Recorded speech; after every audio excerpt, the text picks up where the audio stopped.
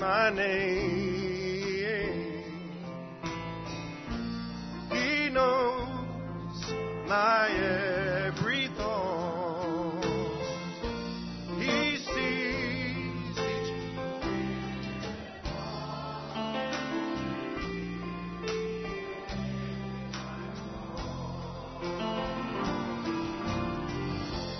I have a maker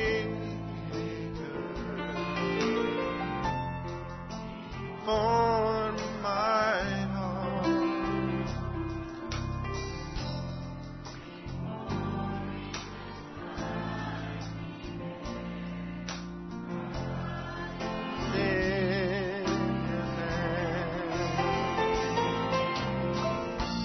He knows my name. He knows my every thought. He sees each tear that falls. Hears me when I call. I have a Father. I have a Father.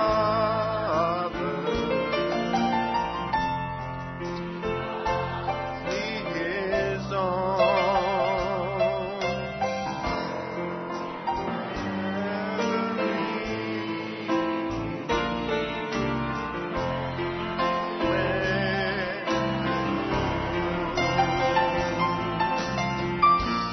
He knows my name. He knows my every thought.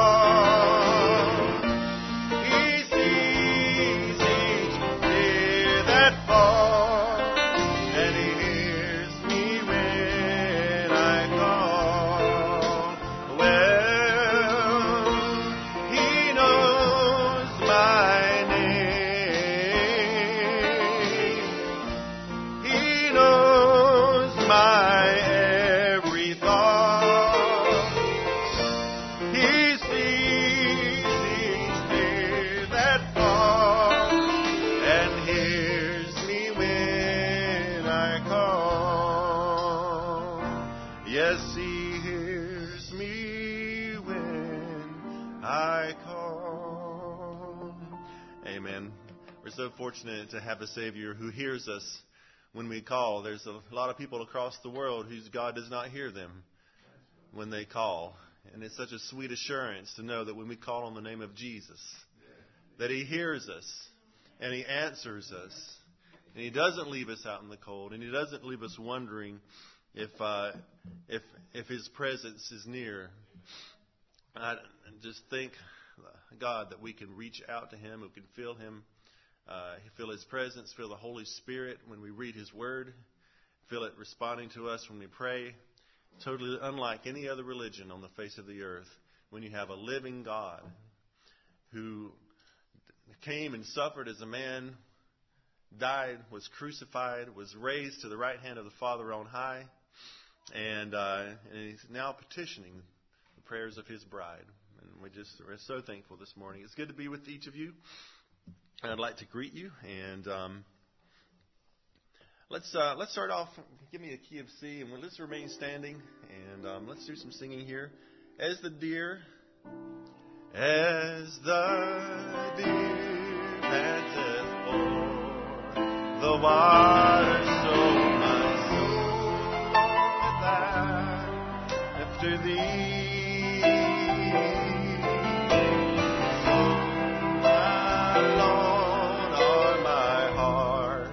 Desire, and I long to worship Thee.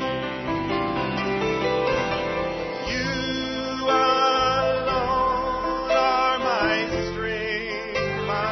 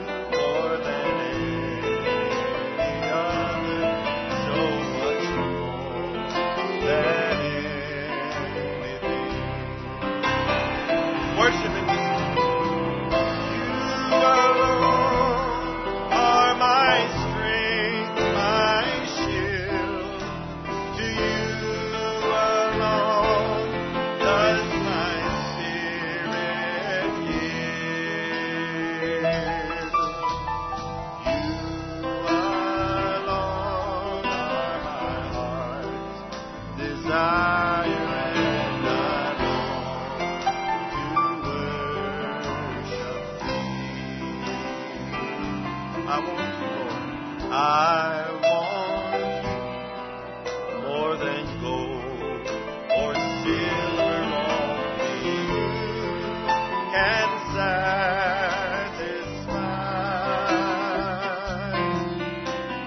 You alone are the real joy giver and the apple of my eye. You alone are my strength, my shield. To you alone does my spirit yield. You alone are my heart's desire, and I long to worship you. All to Jesus I surrender all. To Him I freely give. I will ever love and trust Him in His days unstainly give. I surrender all. I surrender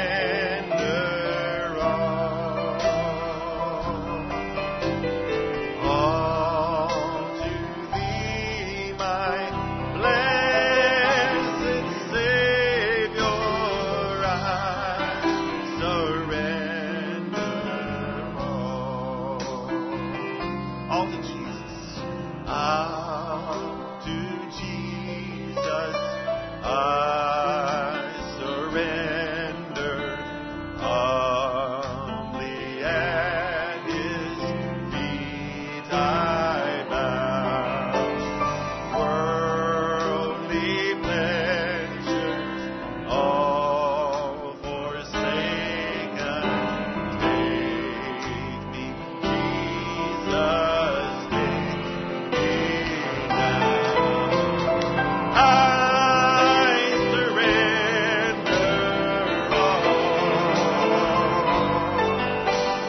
I surrender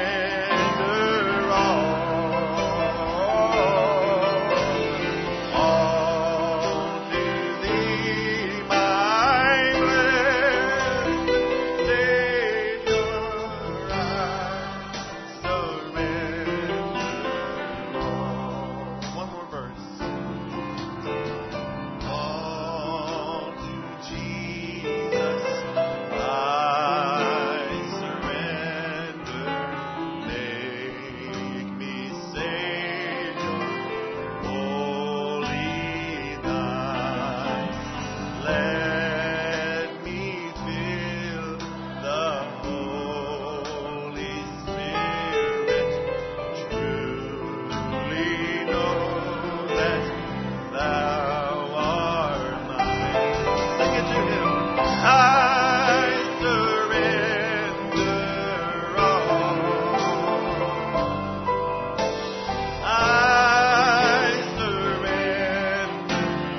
I surrender all to Thee, my blessed Savior. I surrender all. Amen. You can have your seats for a few minutes. We would like to remember the services in Virginia and the town of, Blacksburg, Christiansburg, Brother Sean Martin services. My daughter Arwen was up there yesterday and the day before. Just wonderful meetings going on. I know a lot of the assembly here has been visiting up there. I also understand it got really cold in the flesh, but it was really warm in the spirit. in these outdoor meetings. So a wonderful time has been had. Also, a lot of our youth are headed down to Florida today, and so we want to pray for safe travels from them. Brother Matt is down in Florida as well, ministering, I believe. And Brother David, prepare to come up to bring us to the Lord in prayer for some requests here.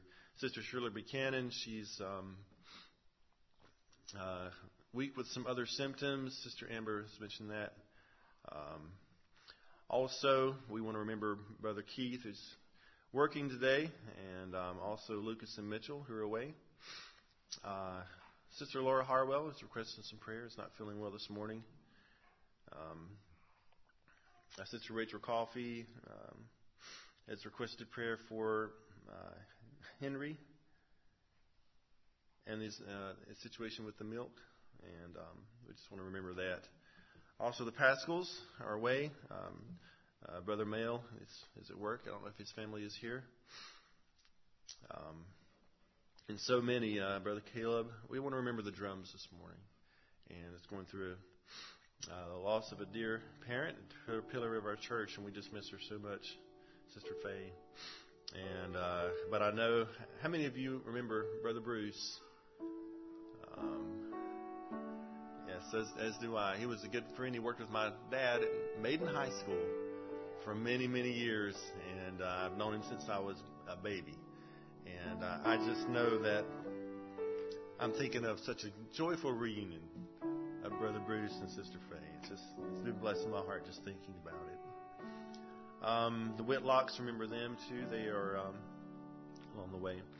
So if you would, Brother David, come up and lead us to the Lord in prayer for these requests, many others that are unspoken. We pray for those as well.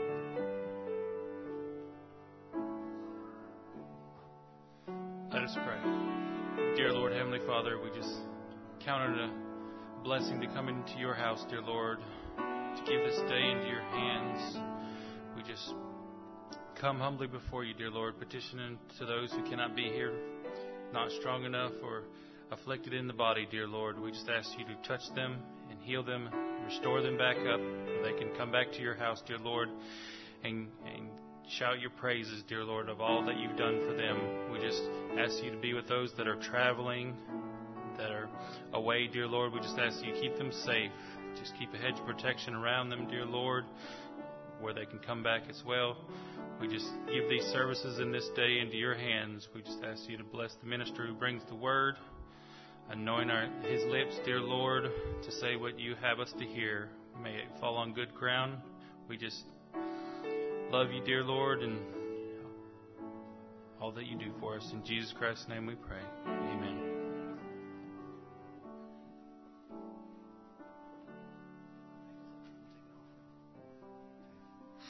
All right, very good. And one thing I'm particularly happy about now that we're back in the assembly, we can sort of go back into our regular service mode, which means taking our offering. And so I know a lot of us have been enjoying giving online, but to me it's just part of worship in order to come together as a corporal body. As Paul said, when you gather together on the first day of the week, which is today, he said, lay a little bit aside for the poor and for the ministry. And I believe that we ought to do that, and we ought to do it joyfully. So I'm glad that's part of our worship again. So, brothers, if you would, just come up, and as we prepare to take that, and Brother Andy, if you would, just come bless the offering, and we'll kind of move on from there. Lord Jesus, Heavenly Father, we thank you, Lord, for giving an opportunity to give back to you. Lord, we know that you own it all. So, Father, just ask that you bless this tithe, this offering. Bless those that can give, those that cannot. We ask it all in Jesus Christ. Amen. Let's stand to our feet and sing Burn, Burn, Holy Spirit. Well, burn, burn, Holy Spirit, burn in me, set my soul on fire. Fill me with the Holy Ghost, God's full desire. Make me like the Christ of old, healing and raising the dead.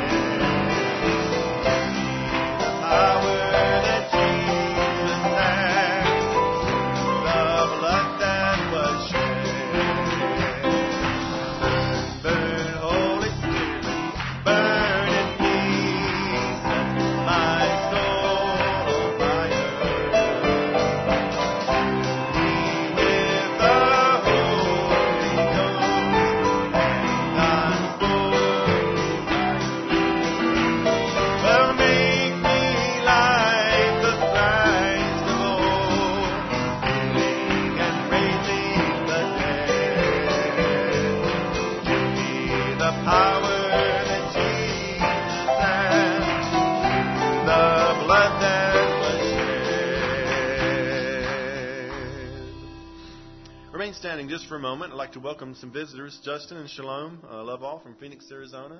It's good to have you here with us. Also,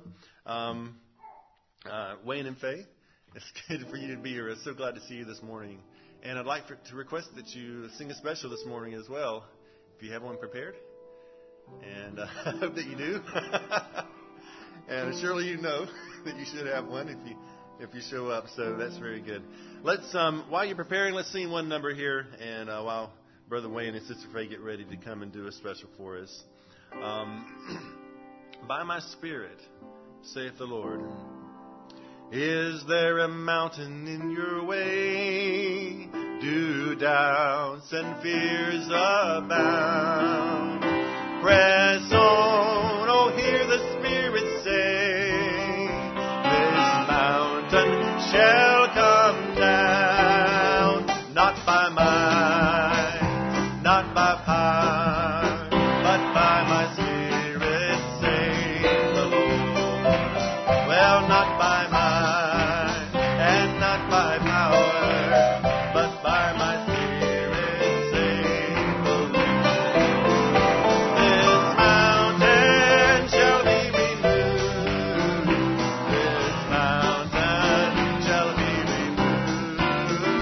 This mountain shall be removed by my Spirit, saith the Lord.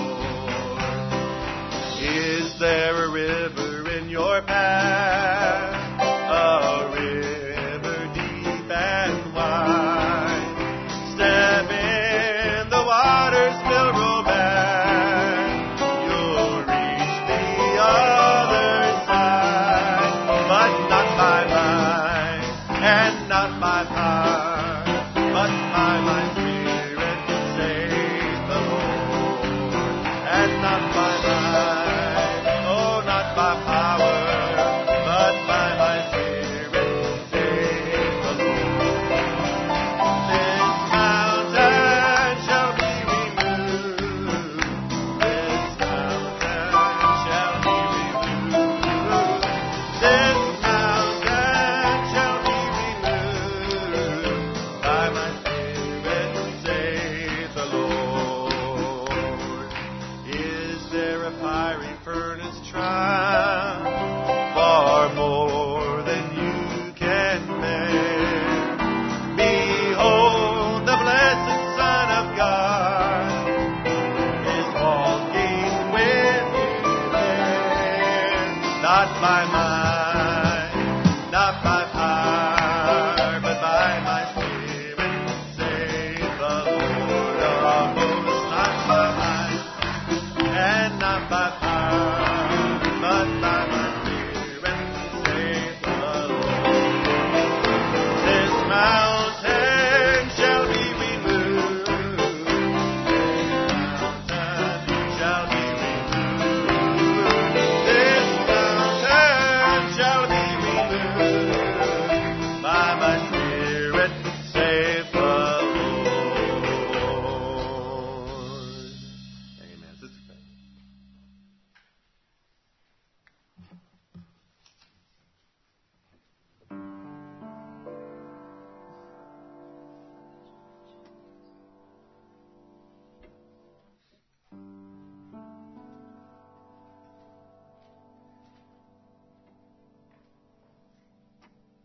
It sure is good to see y'all this morning. We had a water leak at our church, so they canceled service. So I said, yay!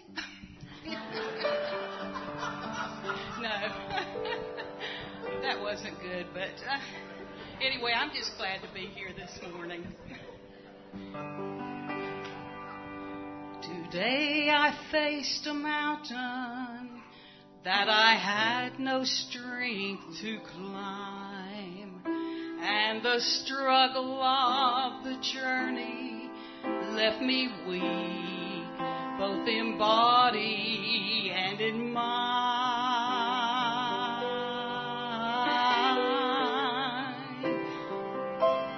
Where I stand to the peak is a distance on my own I cannot reach.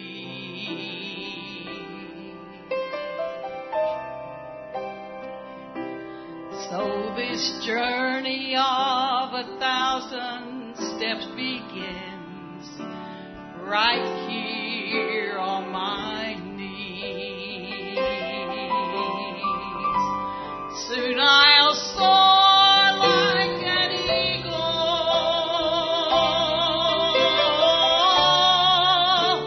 high on wings of grace,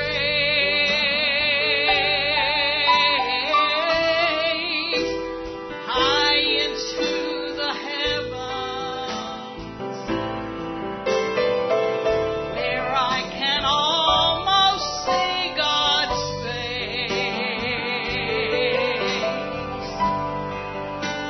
rising in His splendor to heights I never knew.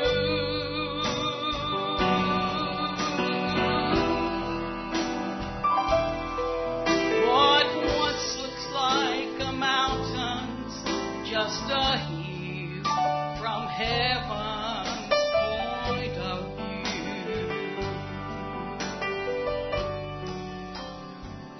Now I may face things tomorrow I can't comprehend today.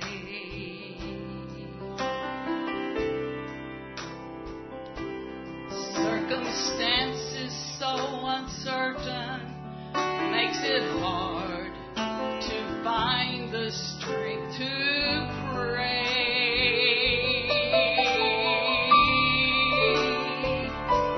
But I'm living in His promise. I'll never leave you. I will always see you through. 'Cause what's a mountain to an eagle flying high from heaven's point of view? Soon I'll soar like an eagle,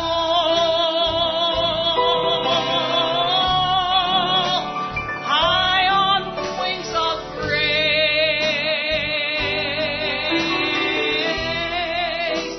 high into the heavens, where I can almost see God's face, rising in His splendor to heights I never knew.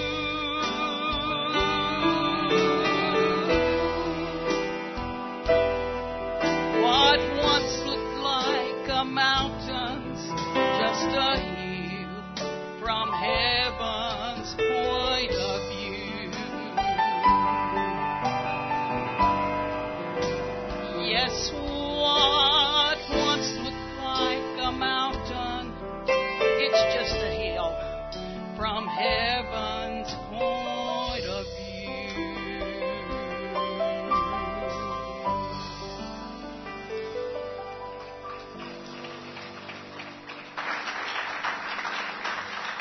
Amen.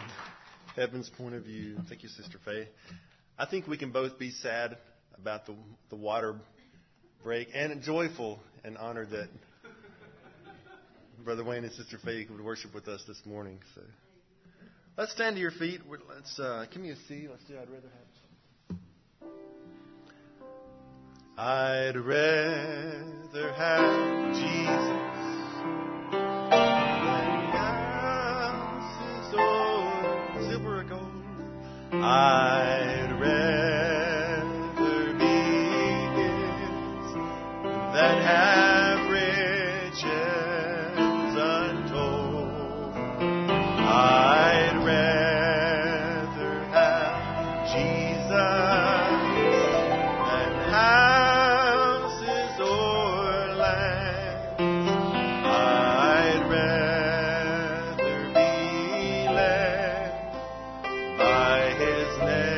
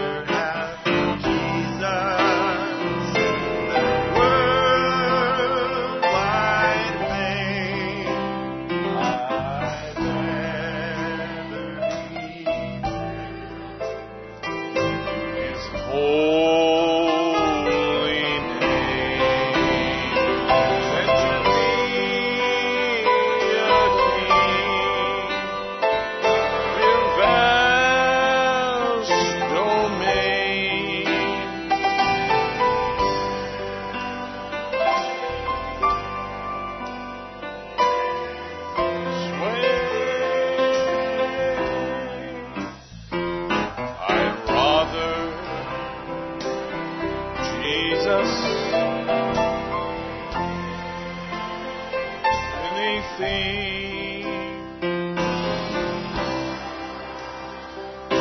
of sin.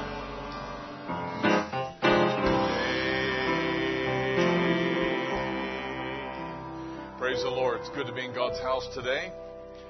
Let's have a word of prayer just as we begin this morning and we open up our service today and this part of it. Heavenly Father, we thank you, Lord, for this opportunity we have to be able to gather together, Lord. And truly we sense your presence among us today. Many folks, Lord, that are away and traveling, some not well. We commit each one of them into your hands, Lord. We pray that your presence would just cover them and touch them in the way that they have a need today. Lord, we ask that you would just move among us and speak to our hearts. We pray that every spirit would come under the control and influence of the Holy Spirit, that, Lord, you might have complete sway and control over us. Lord, we desire to come not to tell you what to do, not to tell you what to be, but, Lord, we ask that you would just come and, Lord, just have free course among us. Move, I pray, and move through the word of the hour. We love you. We thank you, Lord, and we ask your blessing upon this day and all that is done. We give you thanks, Lord, in the name of Jesus Christ, and for your glory we pray. Amen and amen. You may be seated this morning. God bless you. We'll let our musicians take their places too. Jeremy, I'm not on here. I don't know if that's my issue or not. God bless you all. Welcome to the house of the Lord. Good to have you all here today. And we have a lot of folks, obviously, that are traveling and moving around. Folks that were up in Virginia. We're seeing some meetings now being scheduled and happening over the summer. And we'll let you know. Normally, we post those things in the lobby over there, or in the classroom, and or in the library. I guess the library is what I meant to say. And so we'll keep you posted on some of those meetings that are happening there. Some people are planning some still, and some people are making arrangements there. So we will certainly let you know as we do know. We want to remember a couple of special needs that I didn't get out to John today, and I appreciated John stepping in and taking the song service today. We want to remember Sister April Grant. Also, Josh and Kristen, who are not here, they're having a baby shower for Sister Kristen down near the coast at Josh's family. And also Amanda Bilton's father. And they were at the hospital all last night. Sister Amanda's father had a problem with urinary tract and so forth, and they had to do some pretty extensive procedures last night. So we want to remember them in prayer. They sent me that request this morning. And also, as well, we want to continue to remember Brother Andy's mom, who has the brain tumor, and we're glad to have Brother Andy back. His family's on the way back. And Brother Andy, we just want to make that a regular prayer request for your mom, and just trust that the Lord will undertake for her. We do know that, we don't always understand why or how these things happen, but that's not our business. Our business is to only believe. That's what Brother Branham taught us. He said, don't try to sit there and sort everything out and say, why now, why her, why this, why that. He said, just only believe that all things are possible. So that should be our prayer for any one of us and for any one of our loved ones. And we want to certainly do that. We are collecting some of the materials that we're going to ship down to Guyana. So we're beginning that process. If you have stuff, don't go to the Goodwill and buy a bunch of things out of Goodwill, okay? If you have things at home that you want to ship down there for the people, it's a country that it is very near the equator, so they don't need winter boots. But if you have things at home that you want to bring, good clothing, bring it along. We're also collecting English spoken word books that you may have, or books like this. This is the Supernatural series, and if you have any of those that you or know of anybody who has some, bring them along, and we'll make sure they get recirculated. There's several countries that have requested English books, and we're just sorting through some of the extra ones that we have. I was at the meeting yesterday, and one brother called me, and I filled up the back of my pickup with English books. He said they're just sitting around in the attics of churches. And he collected them and he brought them from Indiana and filled up the back of my pickup truck with these books. And I really appreciate that because there's people desiring to have those overseas. So we're going to be shipping those over yonder. So if you have any or you know anybody who has any, bring them along. We will make good use of them. Sister Drum told me this morning that we're going to take Sister Gragg's books and give them to a minister overseas. She made it a point of collecting every single sermon in written form, and she has them all and wrote in them and so forth. And she said that Sister Gragg would be delighted to pass those along to some minister overseas. So we're going to do that for her and in her honor. We also, as well, we're continuing to remember Brother Troy and Sister Connie's stepson, nephew. Kent is a nephew. I'm sorry. And they're going to be leaving today, going to a fundraiser. And if you want any more details about that, you can contact Sister Connie. They're doing a fundraiser for his medical expenses today. So you can ask her, and she'll give you the details on that. Let me give you a couple of quick announcements here, and then we'll jump right into it. I have 3 missionary pictures that I want to show you, and this announcement here that April 9th is Mitchell Buchanan's birthday. He's not here today. What? May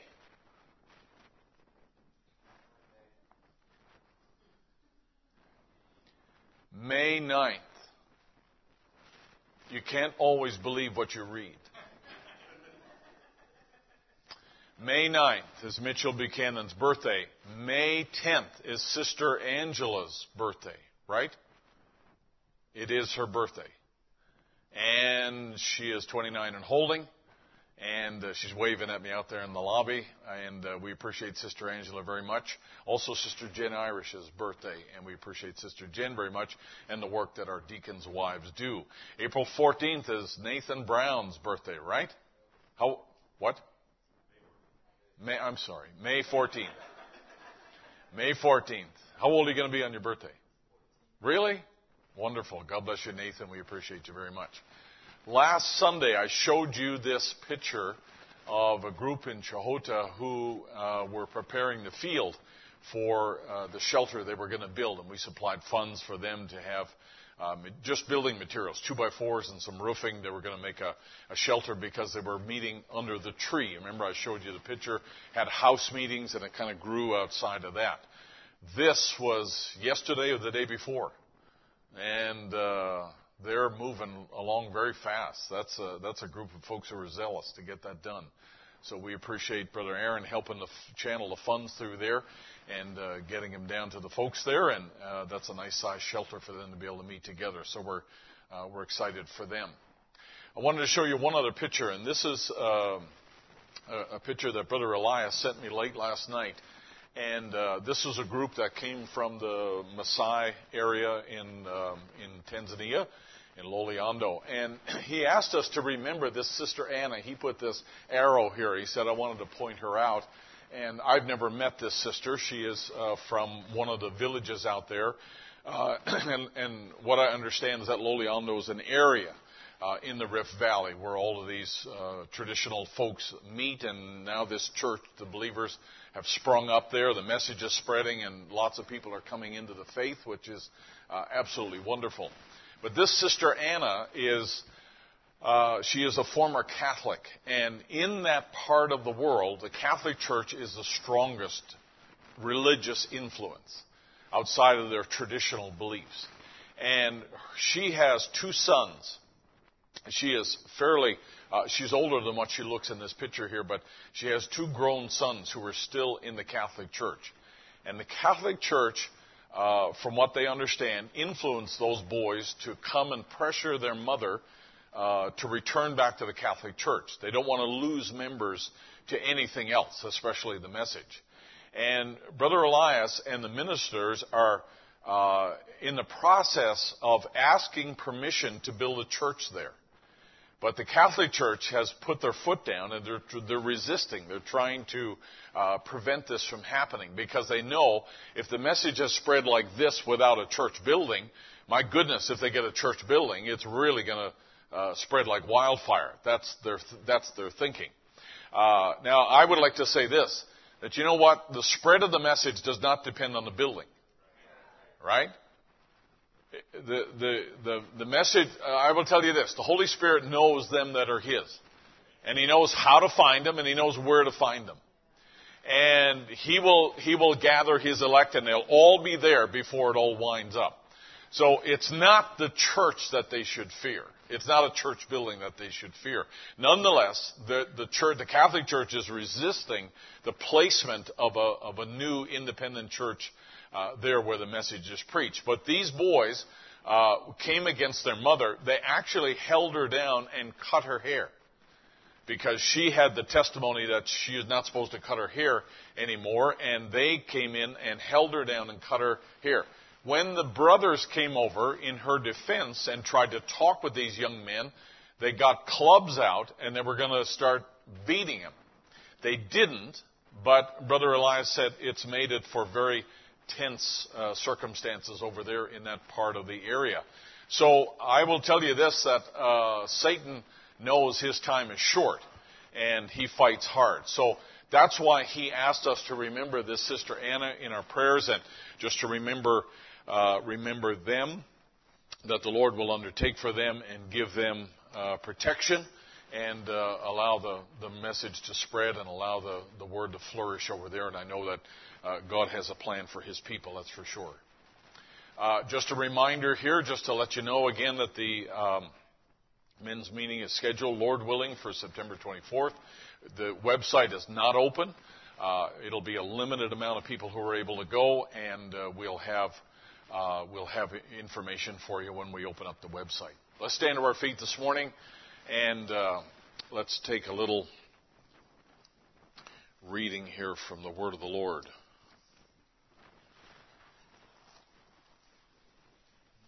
Brother John was correct. In Virginia, they had the meetings this week. It was very cold. At nighttime, in the shade of the tent, it was windy and cold. But yet it was a blessed time, and there was a lot of folks who had come from lots of different places there. So, for those of you that have been here, I know that have been at the meetings there. I know that it's probably a little quieter here this morning, but nonetheless, you're not going to intimidate me by saying amen and raising your hands and worshiping the Lord. We should continue to worship as we go all the way through the service. All right, Ezekiel chapter 43, and we've read this little portion last Sunday, and I'm not going to do a whole lot of preliminary review here, but we'd just like to jump right back into it again. In verse 1, if you don't mind.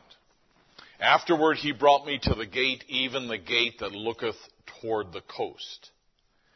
And behold, the glory of Israel, the glory of the God of Israel came from the way of the east, and his voice was like a noise of many waters, and the earth shined with his glory. And it was according to the appearance of the vision which I saw, even according to the vision which I saw when I came to destroy the city. And the visions were like the vision I saw by the river Chebar, and I fell upon my face. In other words, Ezekiel knows this is God. And he knows this is the same God who gave him visions in the past. This is the same God now who's declaring this to him. And he gives him the message here. And if you don't mind, let's just go down to verse 10. He says, "Thou son of man, show the house to the house of Israel, that they may be ashamed of their iniquities, and let them measure the pattern.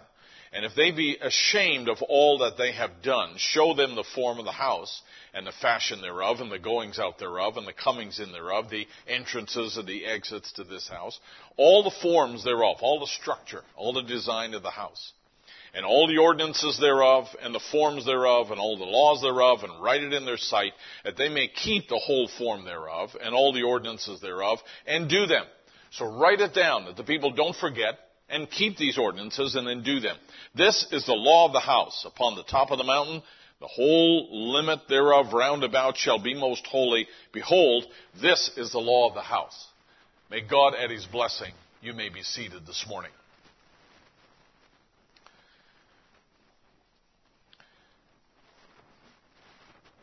Let me just say that, as I mentioned or opened up last Sunday, this is a really interesting phrase where God says to Ezekiel, this is the law of the house. This is what I want you to know about my house. And this is the way that I build my house. And these are the rules or the ordinances. In the Hebrew, it's the Torah that governs this. So we can also say, because Scripture has compound meanings, we can also say that God establishes a law for our house as well. And when I say our house, I mean our dwellings, and for us to have an order in our home, and a way of structuring things that is pleasing to God. Because our mandate is not just to please God when we sit in here. Our commission is to please God everywhere that we live. Isn't that right? To be a witness of God's truth in your home and in your neighborhood and in your workplace, as well as in the church. We don't just act and look like Christians when we come here, right? We are Christians for the rest of, for all eternity, right? And so therefore we should act that way. And we want to know what God requires, as we want to fulfill that. We want to live that way. We want to do it. There also is a law of this house, right? There is an order for this house. There's a Torah. There are commandments that govern what we do and what we do not do, and what business we conduct, what activities we have and do not have in this house. Because this is a unique house. Would you agree?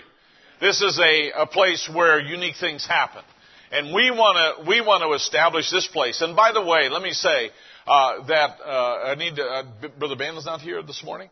I want to just say this, that I'm getting multiple emails and comments from people who are listening and say, your sanctuary looks lovely. And the people who visit here say, your sanctuary looks lovely. And I'd like to say this morning, I believe the sanctuary looks lovely. It's just so welcoming and warm, and I just appreciate that so very much, and everybody who had a part in that, and I'm very thankful. But there is an expectation when we come to this house that we want to experience, we want to run into the presence of God. Isn't that right? We want to encounter God when we come here.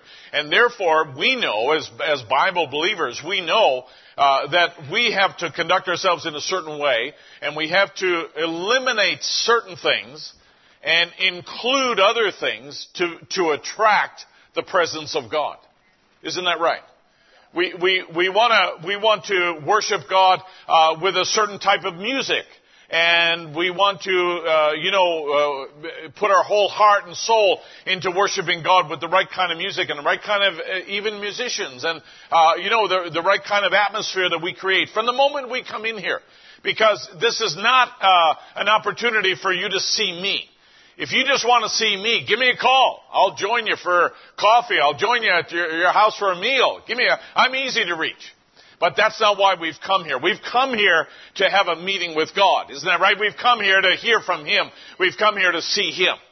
And God will use a channel of a ministry in order to speak to the people. But let me tell you, it's not my presence that you're interested in. It's God's presence that we are interested in. Always, always that way. So there's a law of this house as well. There's a law of your private house. There's a law of this house. There's also a law of God's house and God's temple. Now, so let's do this. Let's just take a look back, if you don't mind, in a little portion of Scripture here prior to this. And here's where you need to have your Bible.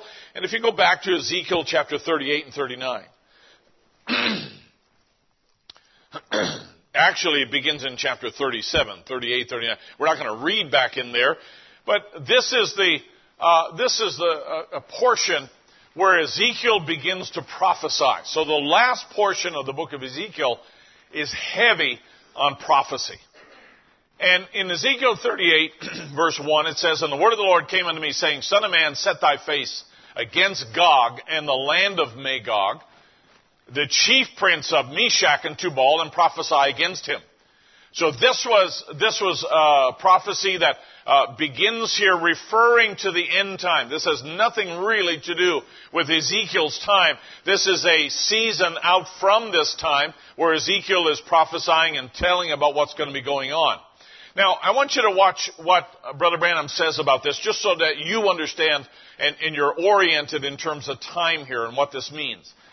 He's asked the question in Questions and Answers, will Ezekiel 38 and 39 come to pass before the rapture? So will God deal with Russia before the rapture. And he says, now if you'll notice, Ezekiel 38:39 deals with Gog and Magog, which is Russia, the north country. It is not just Russia. It is not just the countries of the former Soviet Union. It is that whole area. If you look at a map, a biblical map, and you see the outline there, there's a whole region where Gog and Magog is inhabited by the descendants of Noah. All right? So when Noah's children begin to propagate in their families, there's a group called Gog and Magog's sons and, lineages that come out, and they move to the north. They're up in this north area above Turkey and above Ukraine and up in that area up there. And so this is where we now refer to in modern language as Russia and the former Soviet Union. Now, he's asked this question now, will all of this happen? Will God judge all that before the rapture? And he says, now if you'll notice, he said God deals with Magog. To my way of teaching it, comes to pass after the rapture, after the church is taken up. And God deals with Gog and Magog when they come down before Israel there, and I think that will come to pass after the rapture takes place. Is that okay? I hope it's okay. I mean, it's a prophet's teaching, so I'm pretty certain that it would be safe to say that's okay. Right? Good to have the Lovells with us here today. We look as we proceed on in the book of Ezekiel here, from chapter 40 all the way to 43, God is still talking to Ezekiel about the end time period where Gog and Magog is judged, and after the church is gone. So are we okay assuming that the church is gone here? All right? So Ezekiel 40, he carries right on. He says, and the man said unto me, Son of man, behold with thine eyes and hear with the ears, and set thine heart upon all that I will show thee, for the intent that I might show unto thee, for to the intent that I might show them unto thee, art thou brought thither. So the reason you're brought in is because I want to show you things here that are going to be declared to the house of Israel. Declare all that thou seest to the house of Israel. Tell it like I show it to you, and describe it here. And so Ezekiel then is given, he's given a description. This is not a casual description. This description takes place three full chapters here where God outlines very specifically in distances of cubits and measurements with a reed and all the other components that are going to go into this temple that God is going to build.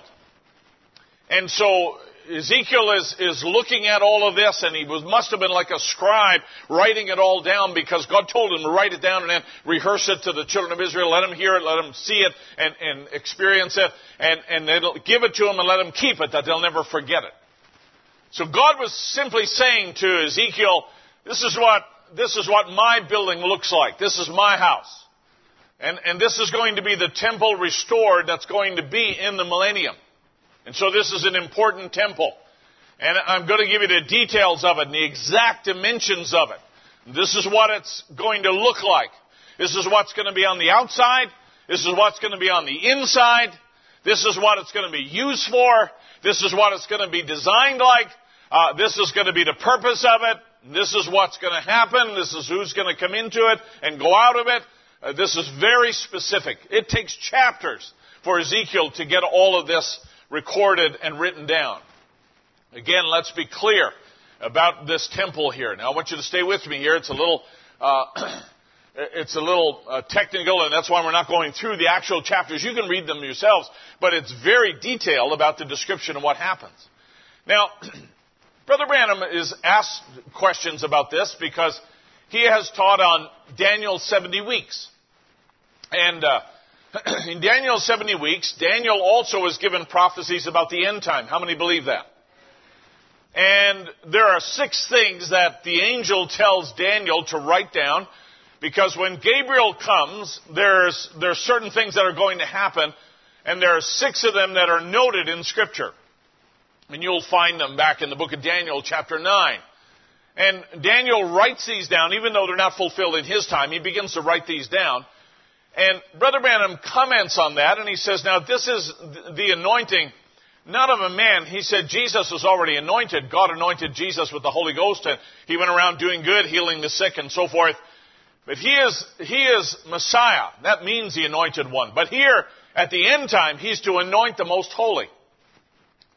So when Daniel uses that phrase, that one of the purposes of Daniel is to anoint the most holy, it's not the anointing of Jesus. It is the anointing, rather, of this temple that Ezekiel is describing. Here's Brother Branham again. What is the most holy? To my way of seeing it, if I can prove by Scripture, and he does, he goes down through this. He says, to anoint the most holy, which will be the tabernacle that will be used during the millennium, described in Ezekiel 43, 1-6. And he says, let's go back in Ezekiel now and read it and find out that he's pictured here in the millennium.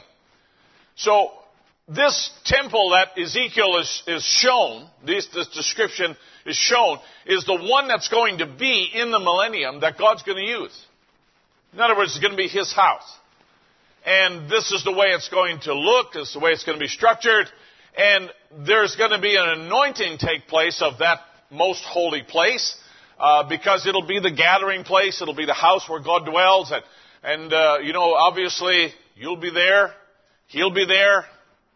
And so you're getting a preview of the future home, right? Of the bride of Christ and the bridegroom for a season, 1,000 years, and then, of course, we'll have new heavens and new earth after that. Everybody following? All right, so that's kind of the basic parameter, the basic outline.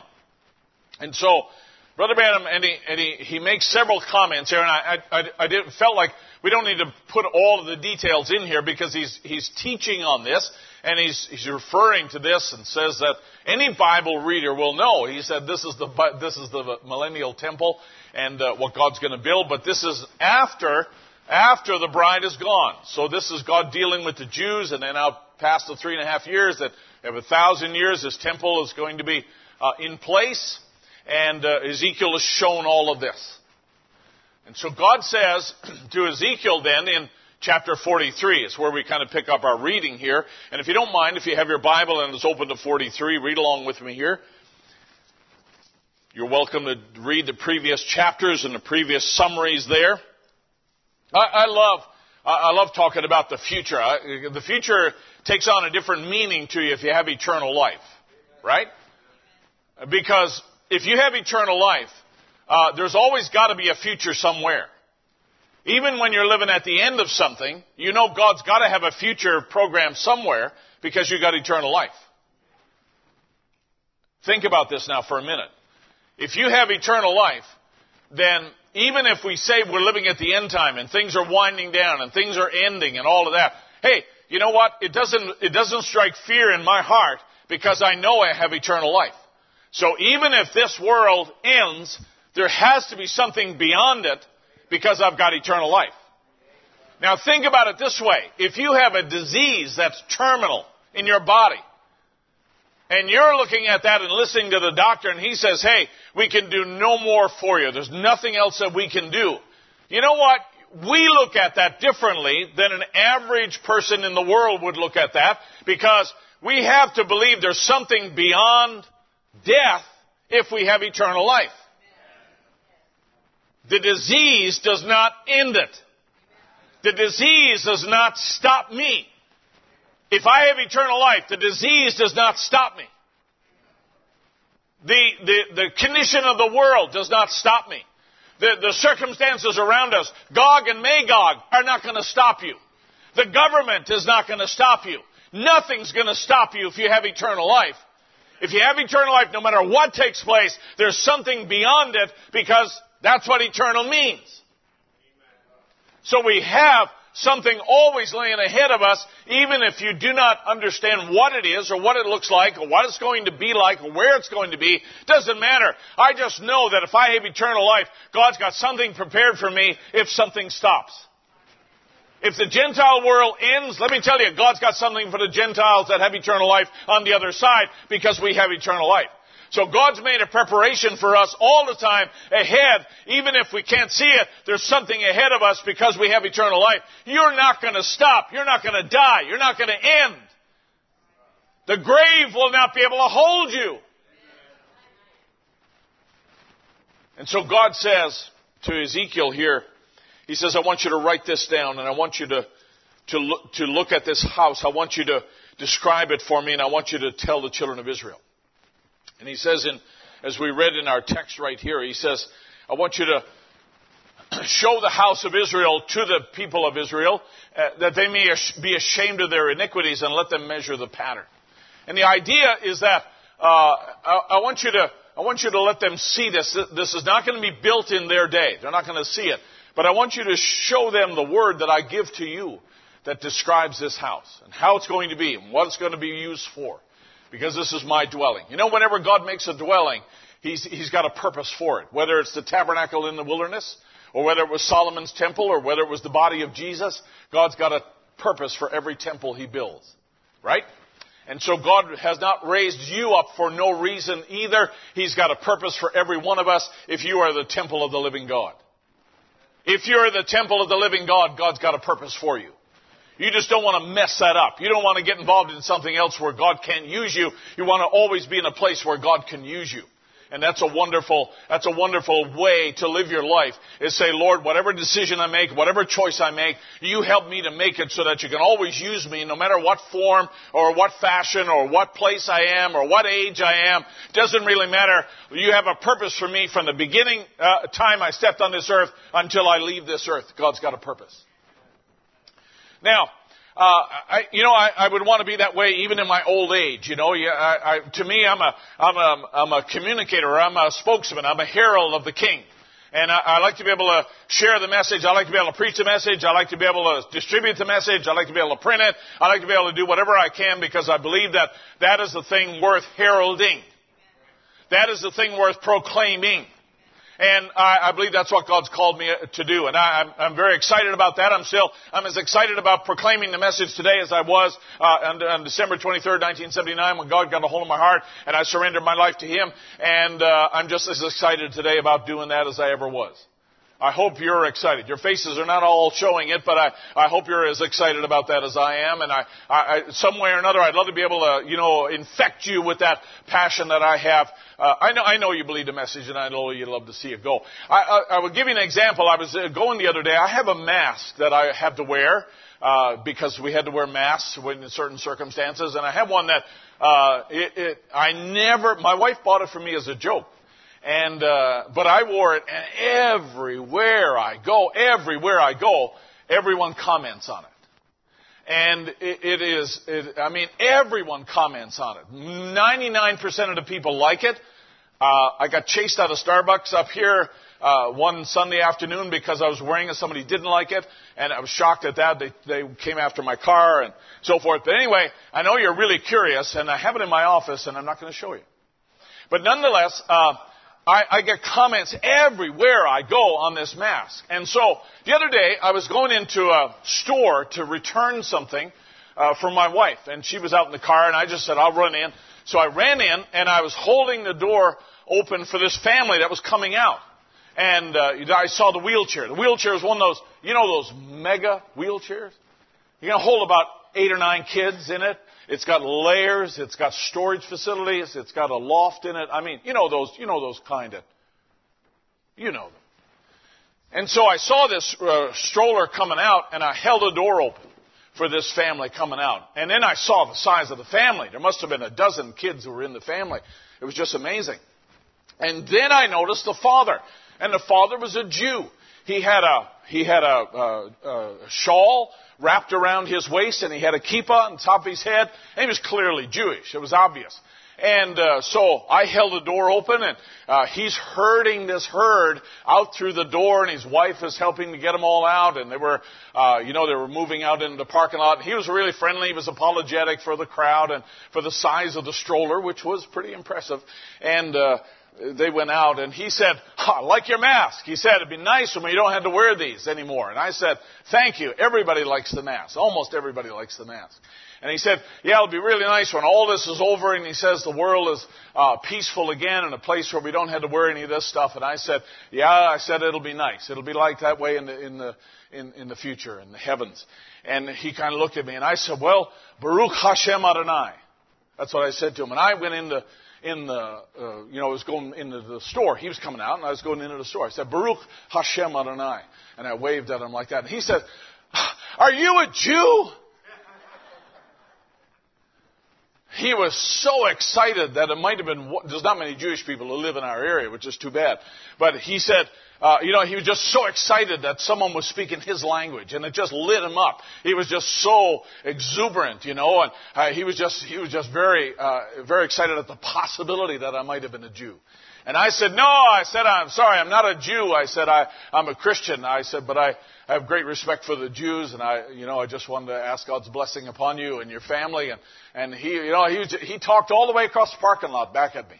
And I could see him. He was just, may he who blesses Israel bless you, and all the way. He was so excited because it was almost like he had heard that language that's familiar. This is something that he was just very passionate about. He was obviously not ashamed of his Jewry, not ashamed of his faith, and he was just willing to show that and share that. And when I talk about passion for this message, I don't think any of us should be ashamed or hesitant at all about sharing our faith. I want the world to know, not because I want to be something. I want them to know that I know the living God, and they also can know the living God. And I'm a channel, or I'm a connection point where they can meet the living God, and we should be that way.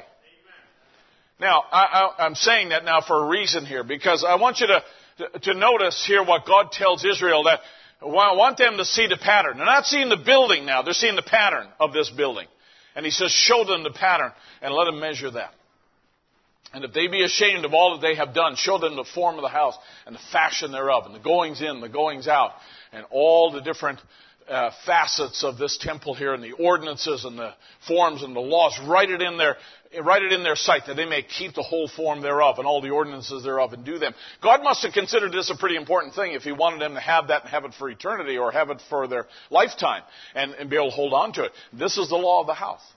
And in other words, I've set my pattern, I've set my ways on this house, and this is the way it's going to be. Behold, he says again, this is the law of the house. And so, Brother Branham makes this comment. Again, I'm still continuing on with the Daniel 70 weeks there. When the tabernacle is erected, he said the resurrections have come, and the Jews have returned. Christ and the bride has come. 144,000 are sealed. Millennium takes place. And he says there'll be an anointing when the most holy place will be anointed, the holiest of holies. The whole most holy place is a sanctuary where God lived between the cherubims. And this time Christ will set in the most holy place with the anointing upon him. So here's Brother Branham now. He's taking this passage of Scripture and he's telling us that this is a very sacred place because God's going to dwell there. And there'll be no sun there. It'll be the Lamb in the midst of the city thereof. He said it'll be the light. The sun will never go down in that city because Christ will be that light, the anointed one, and the King will take his throne for 1,000 years to reign. So again, this is a place of significance. Now, we know that, and I want you to just go with me now. Just for a few minutes, I want you to go with me now. We know that even though God will have a place in the millennium, it's not ever so much about the building itself, but it's the presence of the God of that building. Right? We know that that's what's important. It's not, the holy mountain. It's the God who comes onto the mountain. It's not a holy message church. It's not the church itself. The building doesn't sanctify or save anyone. It's the God who visits here. It's not, let me tell you, it's not the fivefold ministry. It's the God who uses that fivefold ministry to minister to the people, right? That's the thing. That's the difference. And so God had different temples down through the ages.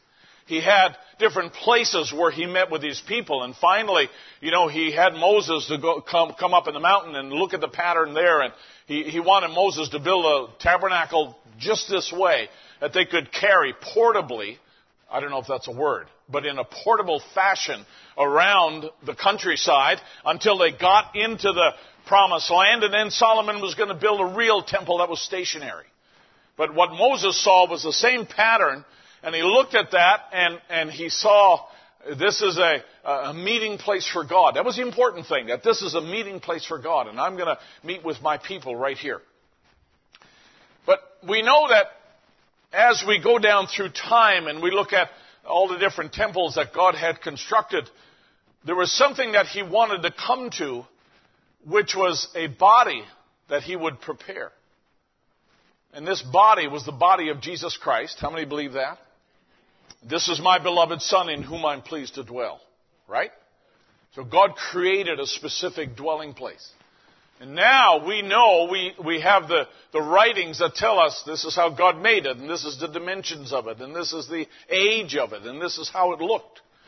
And we know that God created that womb of Mary in a special way, and there was no sex involved at all. This was a supernaturally created body that God made because he was going to enter into that body and inhabit that body. Come on, you message folks know. All God was, he poured into Christ. Isn't that right?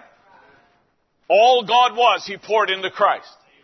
So when Jesus was born, he's born a very specific way, different than anyone else on earth had ever been born. And God himself poured himself entirely into that body and said, all that God was, he poured into Christ. And so therefore, Jesus could honestly and truthfully say that when you've seen the Father, you've seen me. When you've seen me, you've seen the Father. Right? This is who this is.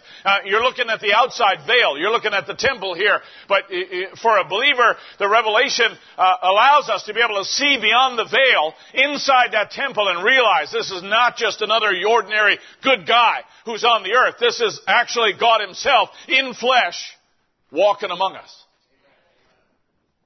And this is how I act. This is how God in a temple acts. This is how God does things. And this is how God responds. Now, stay with me. In the dedication this morning, here's Brother Branham in the 1962. He says, Moses followed the pattern that he saw in heaven and pitched a tent to represent that temple. When Solomon built the temple, he followed the pattern by Moses, by the tent, and keeping the scripture in line. And when God came to his temple for the last days, this temple, the Holy Ghost, a body hast thou prepared for me, which is the scripture we just had on the board. He said the Holy Ghost fell on the day of Pentecost. The message was repent, every one of you, be baptized in the name of the Lord Jesus Christ, right? That commission was given to the church, right? In the early days and still in force today. You believe that? In other words, there's a way in, and God's very specific. There's not a dozen ways. There's not you say, well, I'm going to take a Baptist baptism formula, and I'm going to take a Pentecostal tradition, and I'm going to take an Anglican way of thinking here, and a Catholic doctrine over here. Let me tell you, there's not a dozen different ways. There's one way. There's one way. And that way is described in his word. God's very specific. Just like he was specific telling Ezekiel how to build a temple and what it's going to look like, God's very specific about salvation. And I'm glad that God is specific about that because there's no question. In other words, if I do it God's way, if I follow the scripture and do it God's way, then I know it's got to be right because God would not prescribe a wrong way to somebody on purpose, right? God would not do that. So if I follow God's way, if I follow what God says, then I can always fall back on God's word and say, but you said. And I don't want to sound irreverent here, but let me tell you something. If the way that's described in the Bible, the way of salvation is described in the Bible, if that's not the way, then we'd be able to stand at the gate and say, but that's what God said. Now, we believe it, not to question it, but we believe it that is what God said, yes, and so therefore, I'm going to do it by God's grace, and I have no hesitation that it is the right way because we believe God's word is true. And so this is not a question for us. This is true. In other words, we could talk to anybody out there, anybody who has a religious idea or anybody who has another thought, anybody who has a tradition or a background or an association with another church or whatever else. Hey, that's fine. You know what? Everyone has opinions like elbows. Everybody's got a couple. But I will tell you something. God only has one. God has one way. And he's described it very clearly, and it's very simple to follow, and we can point you to it, to repent and be baptized in the name of the Lord Jesus Christ, and you shall receive the gift of the Holy Ghost, and it's unto you and your children and as many as far off as God shall call. And it's the pattern that hasn't changed. And so Brother Branham says when the Holy Ghost fell on the day of Pentecost, the message was Acts 2:38, and if you want to call your minister a doctor, Dr. Simon Peter, he wrote a prescription, and it's an eternal prescription. That's what cures the sick. If that's what cures the sick, that's also what saves the soul. How many can say amen? That's also what gives you an inside teacher, right? That's also what gives you joy. That's also what gives you peace. That's also what gives you harmony with God, is when you surrender your life to Christ and the Holy Spirit comes in and now indwells you because you are the temple of the living God. All right, so just for a moment here, let me stop and say this, that if, just pause and you're thinking about the millennial temple out here, but think about the pattern, the idea of a pattern that God told His children. I want you to do things according to the pattern I have given you. And when it comes to receiving the Holy Ghost, when it comes to salvation, when it comes to, walking the Christian walk, there's a specific pattern that God's given. And He invites the people. He says, hey, have the people measure the pattern. Have the people look at the pattern. If they have iniquity in their hearts, let them be condemned because they're building something that doesn't match my pattern. And you know what? If they have any thought about them at all, if they have any sense about them at all, they'd scrap their pattern and they'd take mine. Because mine works. And Ezekiel could say to them, remember the ark? Remember all the people back in the days of Noah that you heard about that built a boat because they looked at that pattern and they said, we could build a better one. We could build a bigger boat. We could build a more luxurious boat. We could build a boat that wasn't as smelly as Noah's boat because it had all those animals in it. We could do better than that. And they probably all had different kinds of boats. I mean, look at if the days of Noah are like today's today. I mean, there's people Googling how to build a boat all over the place. And they got all kinds of boats that were probably floating in the first wave of the rainstorm. But you know what? They didn't last because they were not built according to the pattern.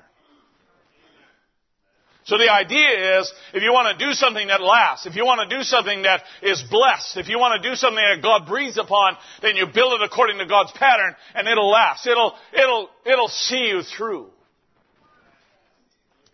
Nevertheless, I tell you the truth, Jesus said, it is expedient for you that I go away. And if I go not away, the Comforter will not come unto you. But if I depart, I will send him unto you. I've got good news for you, boys. You think it's really great to have Jesus walking among you. I'm going to do better than that. I'm going to come back in a form where I can actually live in you. So that no matter where you are, no matter what you do, no matter what time of the day it is, I'm with you. I'll never leave you nor forsake you. I'll be with you. This is better than what you've got. This is better than what you see. This is better than what you're experiencing right now. They thought, wow, couldn't be better. Here I am in the presence of the miracle workers. And then Jesus stands there and says, all right, you get in the boat and go to the other side. I'll meet you over there. So there's a time now when Jesus is not with them. Right? But Jesus says, I'll do better than that. I will actually go away. I'll come back in a form where I'll be with you, even in you, and it'll be better than what you got now. Because every time that God moves up a notch in the ladder, it's always better for His people. Do you believe that? And He says, howbeit when He, the Spirit of truth, is come, He'll guide you into all truth, for He shall not speak of Himself, but whatsoever He shall hear, that shall He also speak. Now, let me give you a little statement here this morning in relation to this. Brother Branham says, in the Message Job in 1955, he said, you trust in the Lord, and whatever it is, all things work together for good to them that love God. I think that's worth stopping and saying, he says, trust in the Lord, and whatever it is, God's going to make it work out for good. Say that with me. Whatever it is. Let's now say it all together. Whatever it is. Even if it's a phone ringing. Whatever it is. All things are going to work together for good to them that love God. Isn't that right? Whatever it is, whether it is a sickness or whether it's a marriage issue or whether it's a season you're going through, old age, that's a season. Or whether you have teenagers that all of a sudden realize they were teenagers, you knew it was coming, they didn't. And now all of a sudden now you're dealing with teenagers here and all the things that go with that. Whatever it is. Whether you have a job situation that's now shaky, or whatever you have, a church that's doing funny things, or no matter what it is, no matter even if you're affected in your mind, or you've fallen into sin, or all I'm doing here, folks, is defining the word whatever. To me, whatever means whatever. It means everything that could come your way. The mistakes you make, the problems that you have, the strains in your household, the strains in your mind, all the other things that happen here, whatever it is. Now let's say it together again. Whatever it is, all things work together for good. You just can't lose when you become a Christian. You just can't lose. I'm sorry, God took lose out of your vocabulary. He took lose out of your agenda. You can't lose. You just trust in Him. And whatever the way goes, just keep your sails set to His Spirit. He will guide you into the harbor. It'll all be all right. Sister Connie, that's good. It'll all be all right. Say that together with me. It'll all be all right. Yeah, even the thing that you think nobody can help you with, even the thing that you think that's worse and God will never love you again, even the thing that you think is going to disqualify you from eternity, let me tell you, it'll all be all right. But I'll tell you what you need to do in the meantime. You measure yourself by the pattern that God's given to us. You take the Word of God and measure yourself by that. And if your measurements are different than this, I'll give you a little piece of advice. Line up with this. Scrap your measurements and line up with that. Is that simple enough? Sorry. Now let me tell you a little something here. How many believe we do need the Holy Spirit? You need Him in your life. You need Him every step of the way, right? All right. You know the story. Matter of fact, you don't even need to turn to it unless you want to. In Luke chapter 8. In Mark chapter 5, the story is told. Matthew also tells the story as well. About how that Jesus told the disciples, get in the boat, go to another place, and I'll meet you over there. He goes over to where the land of the Gadarenes. And this is where the man who is chained, he's got the legion demons in him. Remember the guy? Nod your head or do something. In other words, legion is the word for many, multitude of thousands, and he's got all these demons in him. He's up there, and the only neighbors he's got, the only company he's got is pigs. And nobody went there. The Jews didn't go there. Nobody went there. This is a place that's off limits, and they put that guy in chains. It didn't matter, but they put him in chains, and they sent him up there in that part of the country to live because no one could contain him. So you got to imagine now. I mean, if you were there, you got to imagine how rough this guy must have looked, right? I mean, but you got to imagine how he must have smelled. I mean, he probably didn't brush his teeth. You know what I'm saying. This is a rough guy. It's not the kind of a guy you'd want to have roaming around in your neighborhood. Brother Branham tells a little backstory, and he says, this guy probably was a good guy, but he said, things happened to him, and he got angry, and he started throwing around the furniture, and, then kicked his kids out, and his wife would have said, this is Brother Branham's terminology, he said, his wife would have said, better get out of the way, here he comes, he's back home from work, and, he's got a temper that's like a chainsaw, fighting a chainsaw. I work with chainsaws, and I would not want to fight a chainsaw. It's a great analogy. It's a great word picture. And, this guy's trouble. So eventually, they're evicted out of their house, and eventually he's evicted out of the town. Eventually, he's evicted out of society because nobody can contain him. This man is rampant, full of devils, full of demons, and he's trouble. So where does Jesus go? Now, let's remember this now. What I want you to picture is that all God was poured into Christ. And that's this one now, Christ, Jesus Christ on earth, is moving around with a principle guiding his life. I do that only which the Father tells me. Right? That's one of his guiding principles. I do that only which the Father tells me. He gets off the boat, he goes up the mountain. They say, hey, Master, the town is this way. No, I'm going this way. And he goes this way into the place of the Gadarenes, and he's waiting until this guy shows up. And this fellow now is within hearing distance. And he starts to holler out. These demons in him start, thou son of David, have nothing to do with us. Leave us alone. And Jesus is now communing in this supernatural realm here with this fellow. You got to imagine now, the disciples were wondering, what in the world is coming now? They have this encounter. Jesus speaks to the man, speaks to the demons. The demons go on the hogs run down over the hill. They're all dead in the water. Now this man has been delivered. I'm summarizing the whole thing in a sentence here. But I mean, no one fell asleep in church that day. right? This guy's got a reputation. Nobody went there because of this guy. And now Jesus is standing there. He's completely victorious over this thing.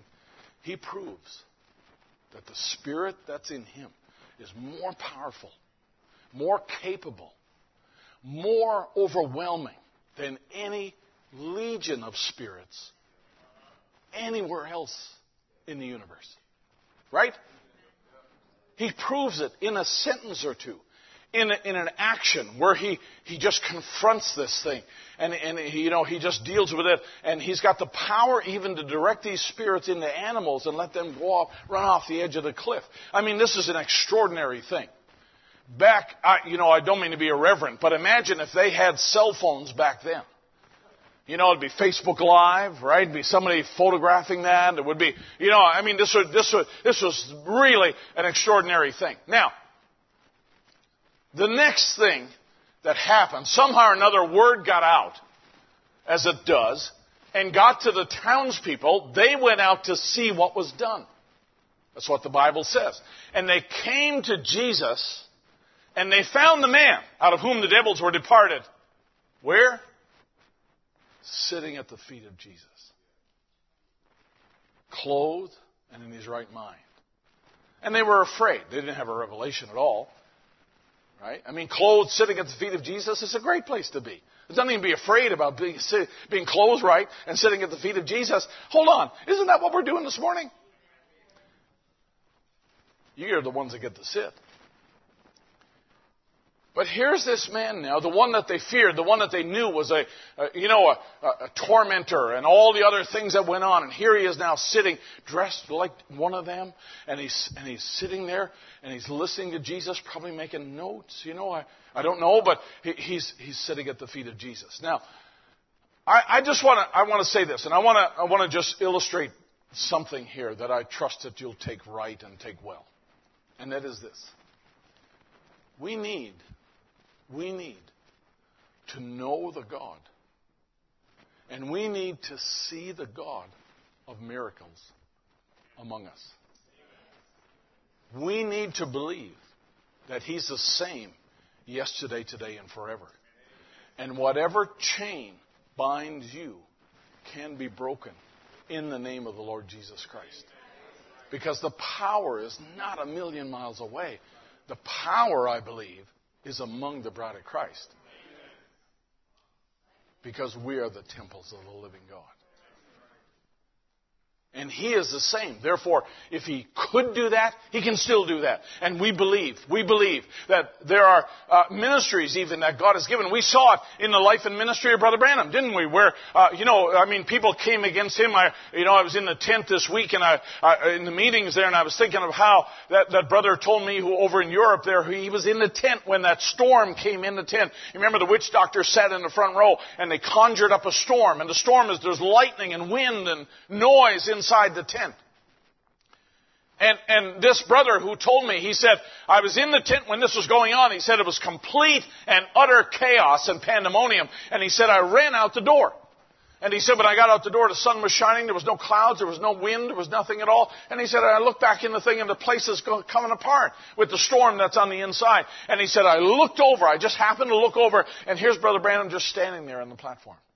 He's not ruffled. He's not amazed. He's not doing anything. He's just kind of waiting there. He knows what's going on. He knows what's taking place there. But this is just absolute chaos that's there. And I believe that as we have seen in the ministry and in the gifts that God gave that prophet, I believe that God proved in this generation that chains can still be broken and storms can still be stilled and problems can still be solved and questions can still be answered. And there's nothing that's too great for God. There should be not one of us that does not believe that. There should not be any among us that fail to testify of that truth. Even if you've never seen it and you've never experienced it, there's something about being a believer in the last day that we know that Jesus Christ is the same yesterday, today, and forever. And your sin is not so dark, and your problem's not so great, and your dilemma at your house is not so difficult that God can't fix it because we believe He's the same and God still has the power. And what we need to do is invite Him in and let Him have His way. The normal way was not to go through the Gadarene, the place of the Gadarenes where this guy lived. That was not the normal way. But let me tell you, the worst thing you can do is put Jesus in a box and tell him what way he has to go. You should just say, Lord, I surrender my way to you. You come to me whatever way you want to. You come to me in whatever service you want to. Come to me in any way or in any form at all. But Lord, just let me know it's you. Come the unusual way. Come the extraordinary way. Come in a supernatural way. But Lord, come because I need you. I have a problem. That's the God we serve, right? But isn't it also true that we need to have this second part? Where people can come and sit at the feet of Jesus and learn and grow and enjoy the richness of the Word of God. Isn't it true that if having the Holy Ghost is the only thing you need to have, then God would never have placed teachers in the body? I believe you need the Holy Ghost. I believe you need an encounter with God, and I believe you need a new birth. I believe you need all of that. How many of you believe that? You need a supernatural meeting with God. You need to repent of your sins, be baptized in the name of the Lord Jesus Christ, and walk in newness of life. I believe that. But you know what? We've learned things over the years, even with the Holy Ghost. Because the Holy Ghost is an inside teacher, but God will use ministries to be able to speak from the Word to our hearts and help us to know the way that's pleasing unto God. Can I give you a little statement here? Is that all right? Brother Branham says, in Jesus Christ the Same is the name of the sermon, 1958. He said, I'm so glad to see you group of ministers that are here. He said, on the platform with me tonight, that if souls get saved, you know what they can do. They can take you and bring you to their church and teach you the way of the Lord more plain. Let me say it again. He says, I'm so glad to see this fine group of ministers here on the platform here tonight, that if souls get saved, you know what they can do. They can take you and bring you to their church and teach you the way of the Lord more plain. Because that's God's way. We have need of the one who breaks the chain. We have need of the teacher, the inside teacher, right? Don't look at me funny here, folks. We need to have instruction in righteousness, right? We need to have all of it. And what I'm simply saying to you this morning is, I'm glad that in the pattern of the book, in the way that God designed things, God has placed all these things in here for us so that we would grow up in the measure that God designed for us. And at the end of the rope, God can look at the pattern. He can look at you and say, that's correct. That matches the pattern. That matches the pattern. That matches the pattern. That matches the pattern. Lincolnton over here, he may not match my pattern, but he doesn't have to. He's not ordained to match my pattern. And I'm not ordained to match his. He's ordained to match his pattern that God has predestinated for him. Right? And God's got a pattern for me. God's got a pattern for you. And He wants to shape you and mold you so that you always match His pattern for you. Because you are a temple of the Holy Ghost. And He says, going back to Ezekiel 43, He says, now, let the people look at the pattern, and if they feel ashamed or convicted, He says, then they'll know what God expects. They'll know what God desires. They'll know what God's design is. But they got to have a pattern to look at. They got to have something to reference by. Because otherwise it just comes down to your opinion and my opinion. And I will tell you that our opinions often are wrong. Our opinions and our assessments are often wrong. Our interpretations are often wrong. I hope you don't mind me saying, but we had a lot wrong before we came into the truth of this message, right? We had the Godhead wrong. That was really sure. We had original sin wrong and what happened in the Garden of Eden. We had salvation wrong, and we had baptism wrong. We had the meaning of the shout wrong, and we had discernment wrong. We had gifts, order, and love all wrong. Right. We didn't really understand about pyramids, absolutes, stars. We didn't understand really the power of the devil, and we thought that TV was okay. I mean, that's just a few. It had this idea, people get this idea that, when I get my life right, God's called me to do something. When I get my life right, then I'll go do it. Who are you to tell God when you're going to operate the gift He's placed in you? That's kind of presumptuous, isn't it? For you to say to God, not yet. not yet. I need to do this first, and I need to do this first. I need to become this first, and then I'll let you use me. I wouldn't want to be telling God that. God knows when, God knows how to shape us, because God's got a pattern, right? I believe everything that He does in your life is related to a pattern that He's got of you, because He wants to come and fulfill what He said all God was, He poured into Christ, and then all Christ was, He poured into the church. And you're that church. You are the people that God designed for the last day. And whether you realize it or not, God made a pattern for the last day, and He said this is what the last day believers are going to look like. They're going to be people that are unusual. They're going to be people that are going to look in the face of every denomination and say, no thanks, and walk out.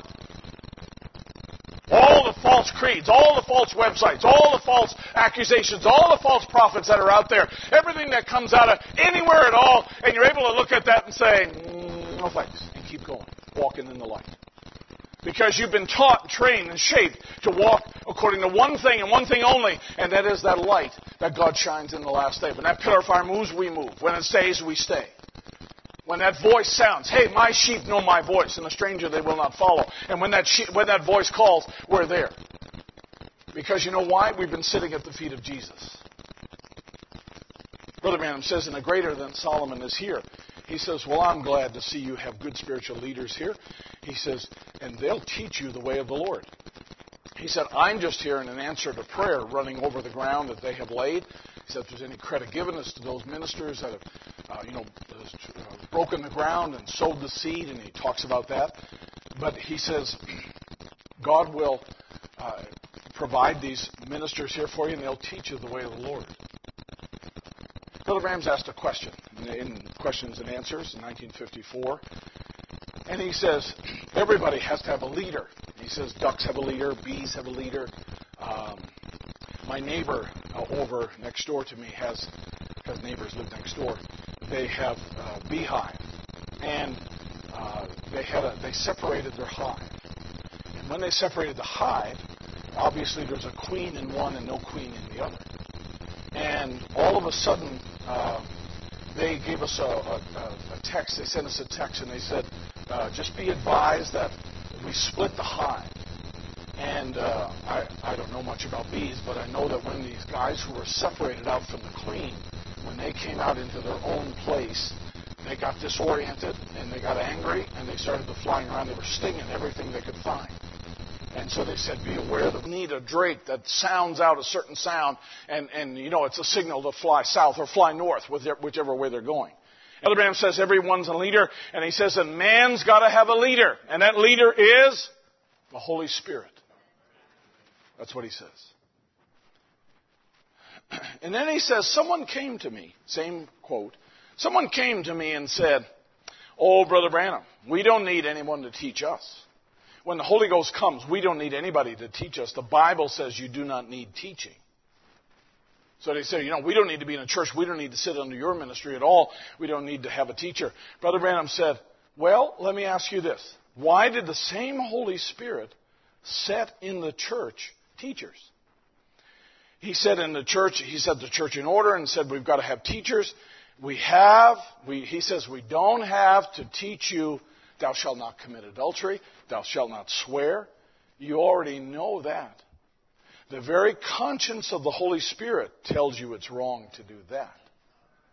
But now as far as scriptural teaching, it takes a Holy Ghost anointed teacher, and God has set the church in order by apostles and prophets and gifts of healing and miracles and so forth. He set the church in order to put teachers, so forth in there, to guide and direct His church. And so on, so on, so on. I got those pages of quotes. I didn't get them to put them on here. Let me say this. If we just have teaching, you know what will happen to the church? It'll dry up. Because it can be very, it can be, sometimes you leave church and you're kind of, whoa, how will I remember all of this? But let me say this, that it's not just always casting out demons. Because if the demon is cast out, or the power in your life is broken, teach me how not to fall in that trap again. Show me a better way. I thought I was right. I thought I could handle it. I thought I was doing okay. But somehow or another, Satan slipped a chain on me. Lord, show me a better way. Is that making sense? Am I making sense here?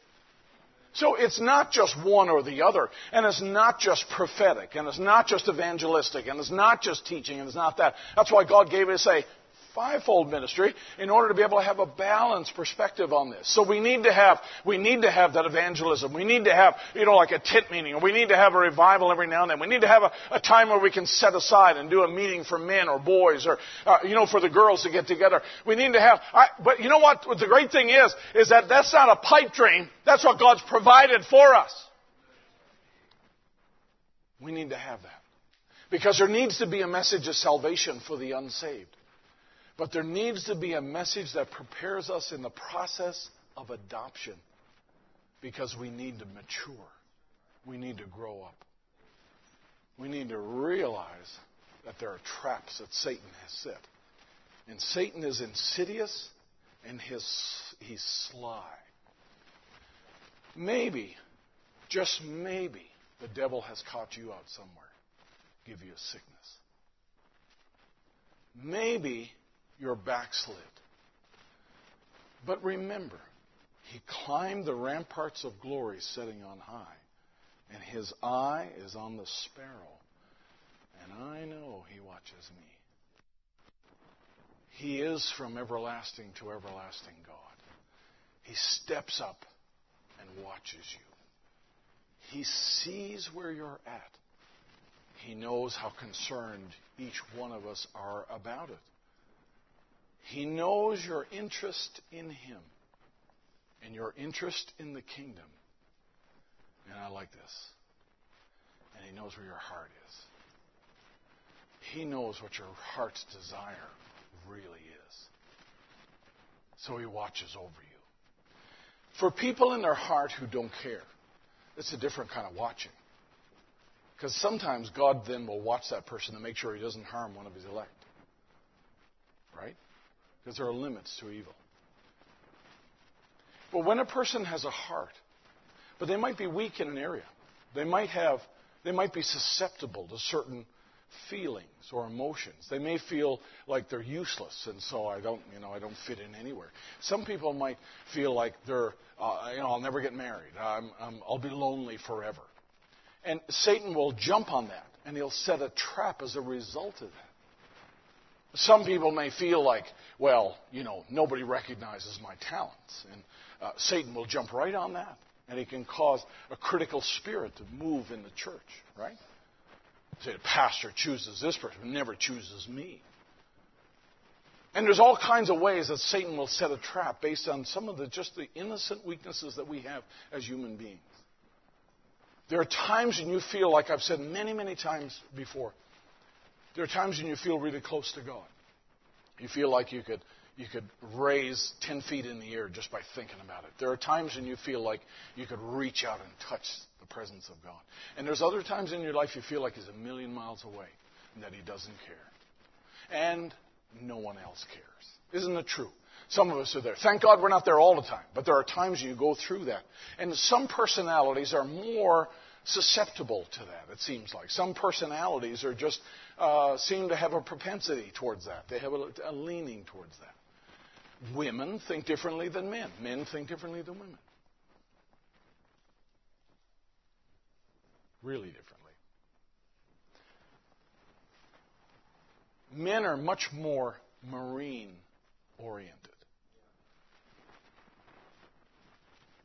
Men have solutions all the time. We have solutions. We have fixes for everything, generally. And they don't always work, and they're not always right, but we have solutions nonetheless. Women think differently about things. And hey, listen, don't blame me. All right, don't blame me that I made a guy and that I get to preach and you're a woman and you don't. Don't blame me that because you're fearfully and wonderfully made. You came from a certain set of parents, and that was not an accident. That was a design by God. So there are certain things in your life that you really need to overcome. You need to help overcome. And I will tell you this. I will just say this. I want you to take this home with you. There are times when you need to ask Him to break the chain off your life because you've dragged this ball around long enough. And then there are times when you need to say, Lord, show me a better way. Lord, let me sit at your feet and let me learn and grow. Because I know you're watching me. I know you care about me. I know you care about right where I am. And there's nothing I can hide from you. And so therefore, I should not fear. I should just really, quickly throw myself at the mercy of God and say, Lord, help me right where I am. Let's have our musicians just slip up. Don't lose your thought. Jesus never sent an email or a text over to Gadara and say, send that guy over here. He never did that. He never send that madman over here. We're having a revival on this side of the lake. Put him in a boat and send him over our way. He didn't do that. You know what he did? He went to him. He went to him. You remember last Sunday I talked about Moses' mother. And that quote that I gave you, and you may not remember the details of it, but you remember how that in that particular statement, it was the power of faith that Moses' mother had and the conflict of testing of her faith. Hebrews 11 talks about this, how they hid Moses because they knew he was a special child. And every child, this is the last statement I'm going to give you, every child, every son that cometh to God first must be tried. God tests your faith. God has the right to do that. God has the will to do that. God has the purpose in doing that.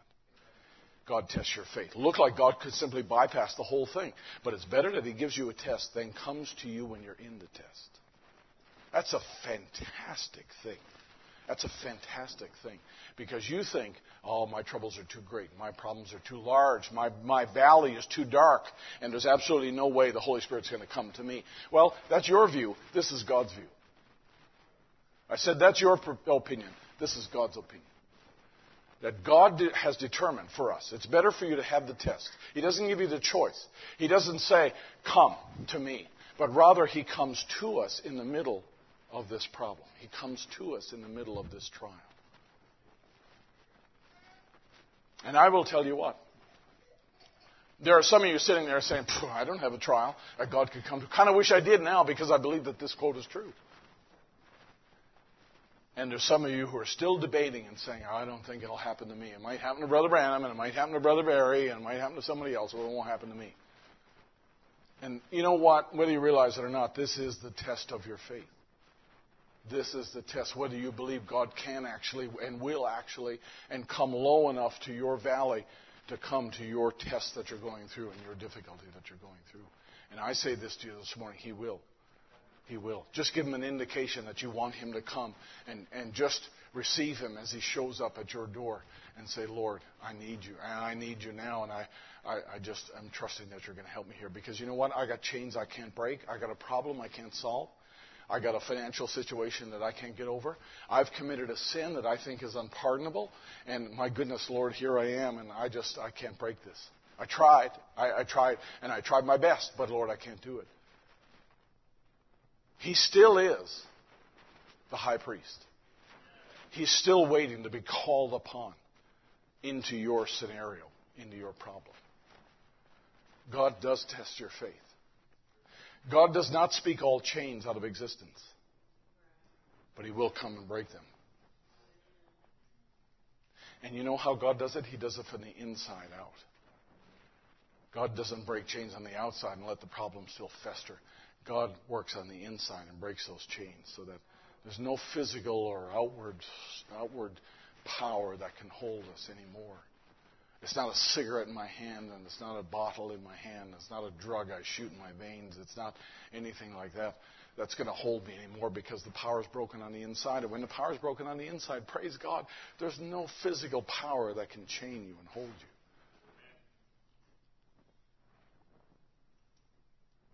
When lust is broken on the inside, when lust is crushed on the inside, and you submit your heart to God and give it to God, let me tell you, there's no power that can hold you. The temptations are still there? Absolutely. Does Satan throw darts at you? Absolutely. But there's nothing can hold you because he breaks the chains from the inside out. That is your test of faith. We need him. We need him every turn of the way. We need him. But I'm here this morning to offer you hope. And it's, there's a time when we sit at his feet. There's a time when we have to go and say, Lord, I'm just like a man in chains. We need the prophetic. We need the evangelistic. We need the pastoral. We need the healer. We need the deliverer, whatever it is that we have need of. God, I'll tell you what, the beautiful thing is that God has supplied because there is a design. And your design is to stand as a son of God and be free. Your design is to stand as a daughter of God and hold your head high and say, I'm not ashamed of the standards of this message that God has given to us. I'm not ashamed of what God requires of us. I'm not ashamed to admit that we believe God has sent a prophet in this last day into this world. I'm not ashamed to say that we have eternal life. We're living at the end. I'm not ashamed, of my hair and my dress and all the other. I'm not ashamed of that at all. That's what God's design is, because you're meant to be the one, according to Revelation 10, you're meant to be the one who follows Revelation 10:7 and does what? Takes the book, eats the book, prophesies again. So if truth is going to come out of anyone's mouth, it's going to come out of our mouths in the last day. It's going to come out of our mouths. And that's the design. That's why God chose you to live here. That's not by accident, that's by design. How many can say amen? Let's stand to our feet. It's not by accident that we are who we are, believing what we have, enjoying the presence of the one who is among us here. It's not by accident. It's by design. Do I always feel good about my experience? Not always. Someone said to me last Sunday, we were talking about some tough things Sunday afternoon with the men and the boys, and talking about some rough forms of temptation that people go through. And they simply said to me this, and I'm not saying this for the wrong reason, but they were saying, we like the way you talked about it on everyone's level. They said, you weren't up here preaching down at us, you were on our level, and you talked to us about the problems that men face. And I find that that's the way that Jesus did things. He did not get up on the hill and say, hey, you lunatic, man of Gadara, you're a loser, you're lost. He didn't do that. He went right to him, and he spoke to him. Got on his level, got on his ground, and did that. And if that's God in the temple, if that's God in flesh, then now it's God in this flesh. We should not have an attitude where we look down at anybody else who might believe differently and say, we're the bride. We're in a better church than you are. God forbid that attitude would ever creep in among us. You know what? I understand the message right. None of us are going to get into the gates of heaven ahead of anybody else unless you die. When it comes to the rapture, we're all going to get in the same day. The same moment in time, we're all going to get in. Isn't that right? We need you, Lord. Let's sing it this morning. We need you, Lord. We need you, Lord, right now. Close your eyes now and just sing it to Him. We need you, Lord. We need you, Lord, right now. Thank you, Jesus. And we lift our hands, bow our knees, and we worship at your throne. Yes, we need you, Lord. Oh, we need you, Lord, right now. Sing, I need you, Lord. Just make it your prayer. I need you, Lord. Oh, I need you, Lord, right now. Do you believe that today? I need you, Lord. Yes, I need you, Lord, right now. Do this. And I lift my hand, bow my knees, and worship at your throne. I need I need you, Lord, right now.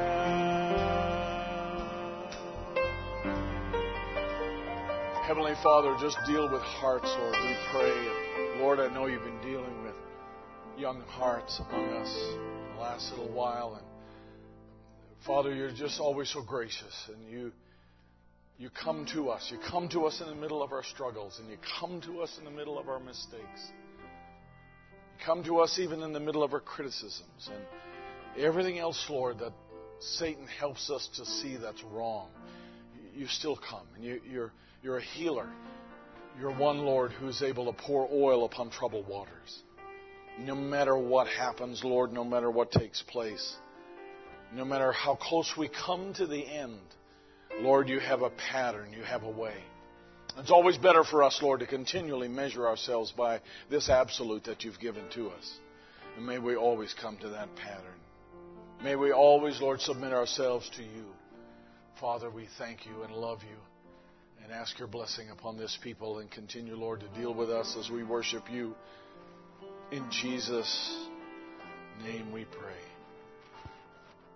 I need you, Lord, right now.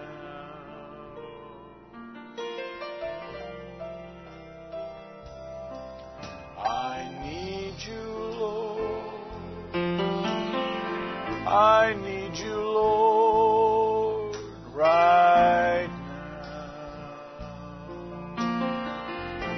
Thank you, Lord Jesus. I lift my hands.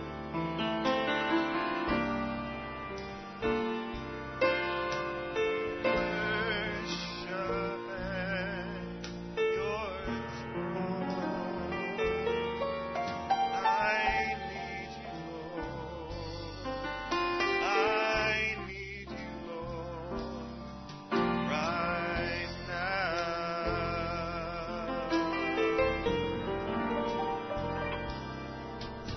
I need you, Lord. I need you, Lord, right now.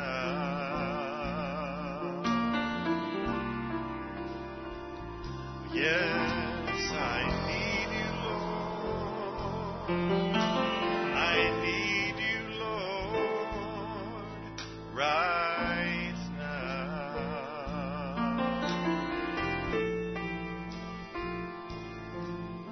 I lift my hands and bow my knees and worship at your throne. I need you, Lord. I need you, Lord, right now.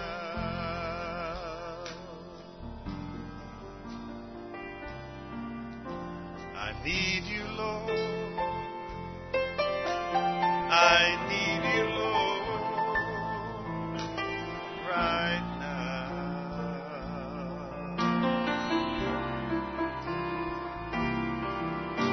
I need you, Lord. You know I need you, Lord, right now.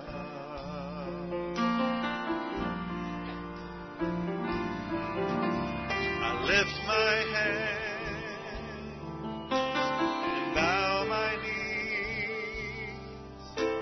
and worship at your throne. I need you, Lord. I need you, Lord, right now. He has forgiven me. He has forgiven me. Anybody else need prayer this morning? Sin washed From his memory,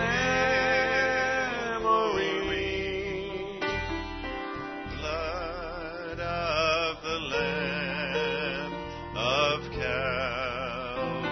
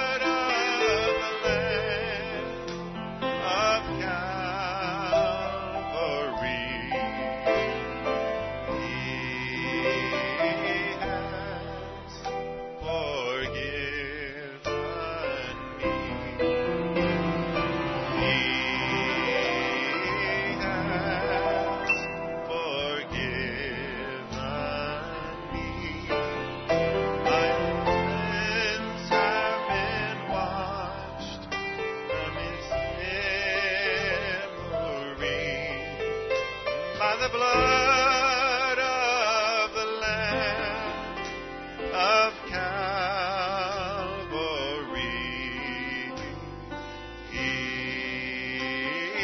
has forgiven me. Well, He has forgiven me. My sins have been washed from His memory by the blood of the Lamb of Calvary. He has forgiven me. He has forgiven me. My sins have been washed from His memory. The blood of the Lamb of Calvary. He has forgiven me.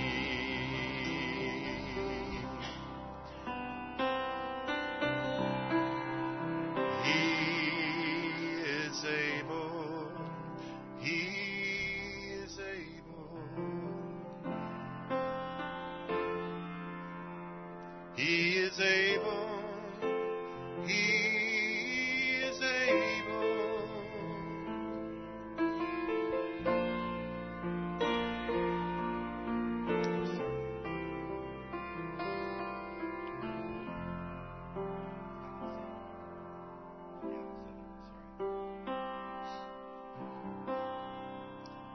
He is able, more than able, to accomplish what concerns me today. He is able, more than able, to handle anything that comes my way. He is able, more than able,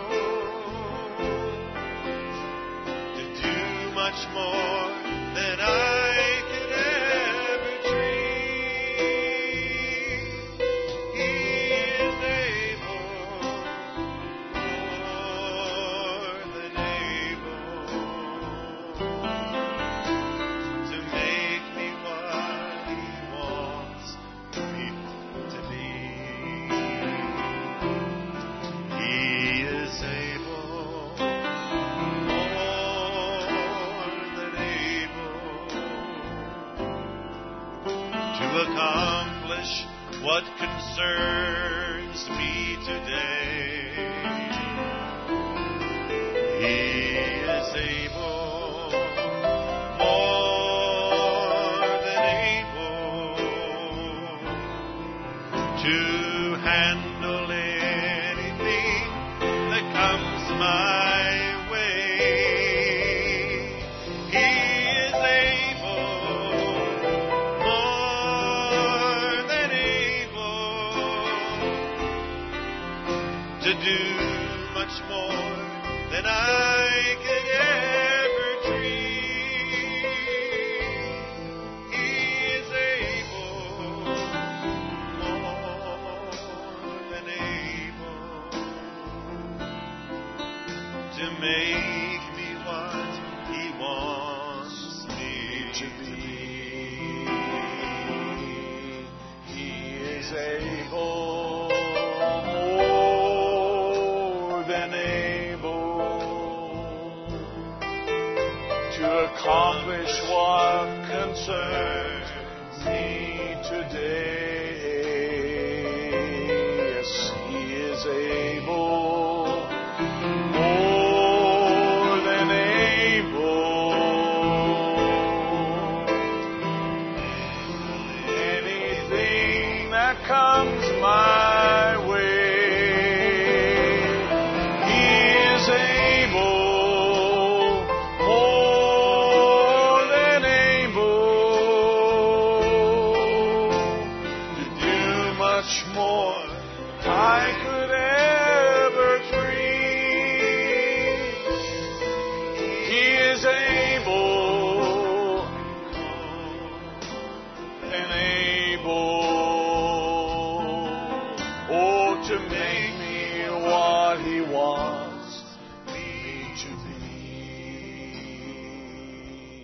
key is always surrender.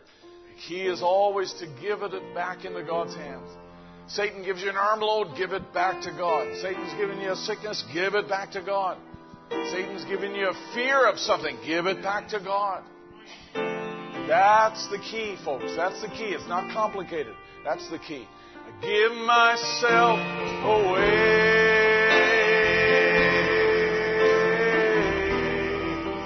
Yes, I give myself away so you can use me. I give myself away.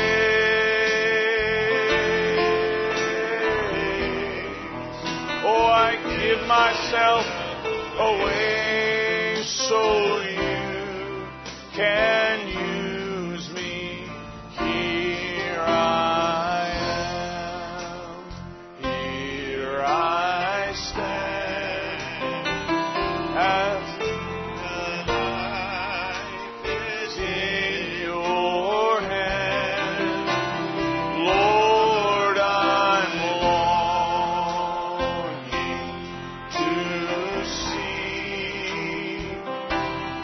your desires revealed in me. So I give myself away.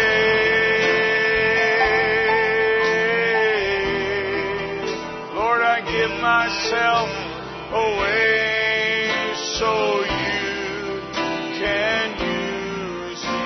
I give myself away.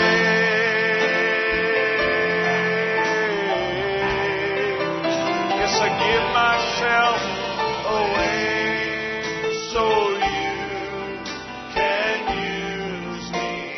Take my heart, take my life as a living sacrifice, and all my dreams, all my plans, I lay them in your hands. Oh, I give myself away. Oh, yes, I give myself away so you can use me. Yes, I give myself away.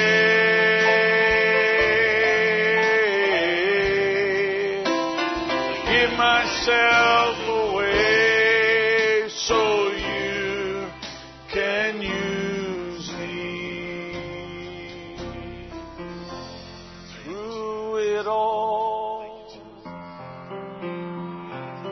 through it all, I've learned to trust in Jesus. Oh, I've learned to trust in God. Through it all, yes, through it all, I've learned to depend upon His word. Sing that chorus again now. No matter what it is. Through it all, yes, through it all, I've learned to trust in Jesus. Oh, I've learned to trust in God. Through it all, through it all, I've learned to depend upon His word.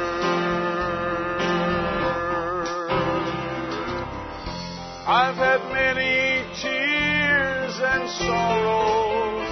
I've had questions for tomorrow.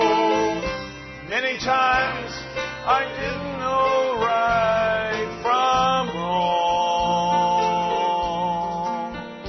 But in every situation, God gave me His consolation at my trial. strong. Hallelujah. Through it all, yes, through it all, I've learned to trust in Jesus. Yes, I've learned to trust in God. Through it all, through it all, I've learned to depend upon His word.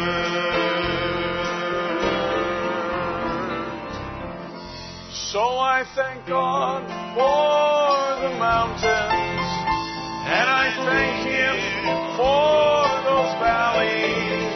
I thank Him for storms He's brought me through. For if I never had a problem, how could I know that my God would solve them? How could I know what faith in God can do? Sing it now. Through it all, yes, through it all, I've learned to trust in Jesus.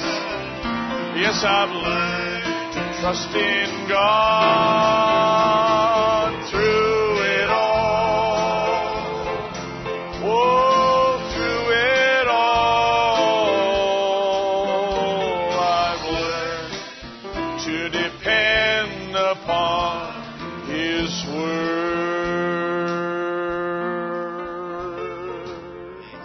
In Jesus' name, we press on.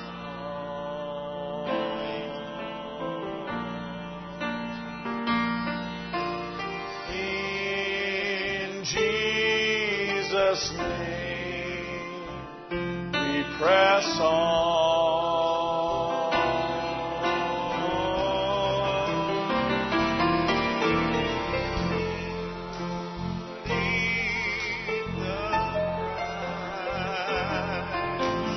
Clear before our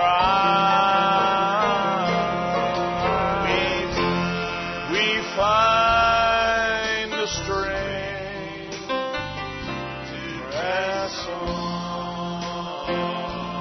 Sing it one more time now. Yes, in Jesus' name, we press on.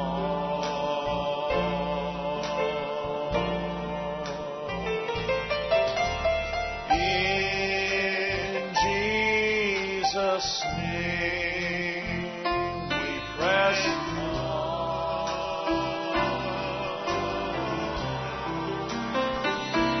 Dear Lord, with the prize, clear before our eyes, we find the strength to press on. Lord Jesus, as we close this service today, Lord, we do believe, Father, that we go with the consolation that You're watching us no matter where we are. Not watching us to condemn us, not watching us to trick us. But we believe You're a helper. We believe, Lord Jesus, that You are a comforter no matter what we go through. So, Lord, we go with the knowledge and awareness that our lives are ordained to fit a pattern. They're just made a certain way to be a certain thing. Lord, may You just continue, Lord, to shape us. Continue, Lord, to compose Your program, Your will in us. We need You, Lord. Because You live, we can face tomorrow. Because You forgive, we can face tomorrow. Because we know You are a forgiving God and a merciful God, we press on. Father, we thank You for that. So we turn our eyes to you today, and we just ask, Lord Jesus, that you'd strengthen each one. Bless those who are traveling today, Lord. We commit them all in your hands, and we pray, Lord, for your healing mercies to be extended to each one. We love you. We thank you. And we do know you care for us. We'll give you thanks and praise for all of it. In Jesus' name. In Jesus Christ's name we pray.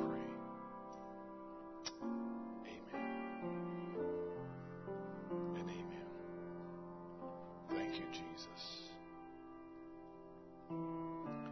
Thank you, Jesus. Let's sing one chorus, and then you're welcome to go after that. If you want to stay in worship, if you want to stay for prayer, you're certainly welcome to do that. Jesus is the sweetest name I know. I appreciate the sweet atmosphere that's here today, and may the Lord bless you, and we'll see you on Wednesday night. Jesus is the sweetest name I know,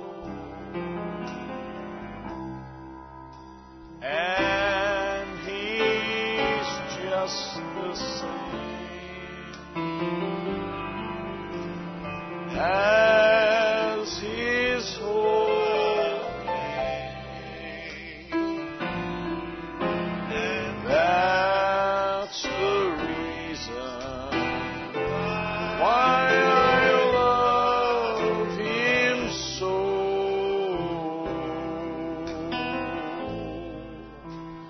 For Jesus is the sweetest name I know.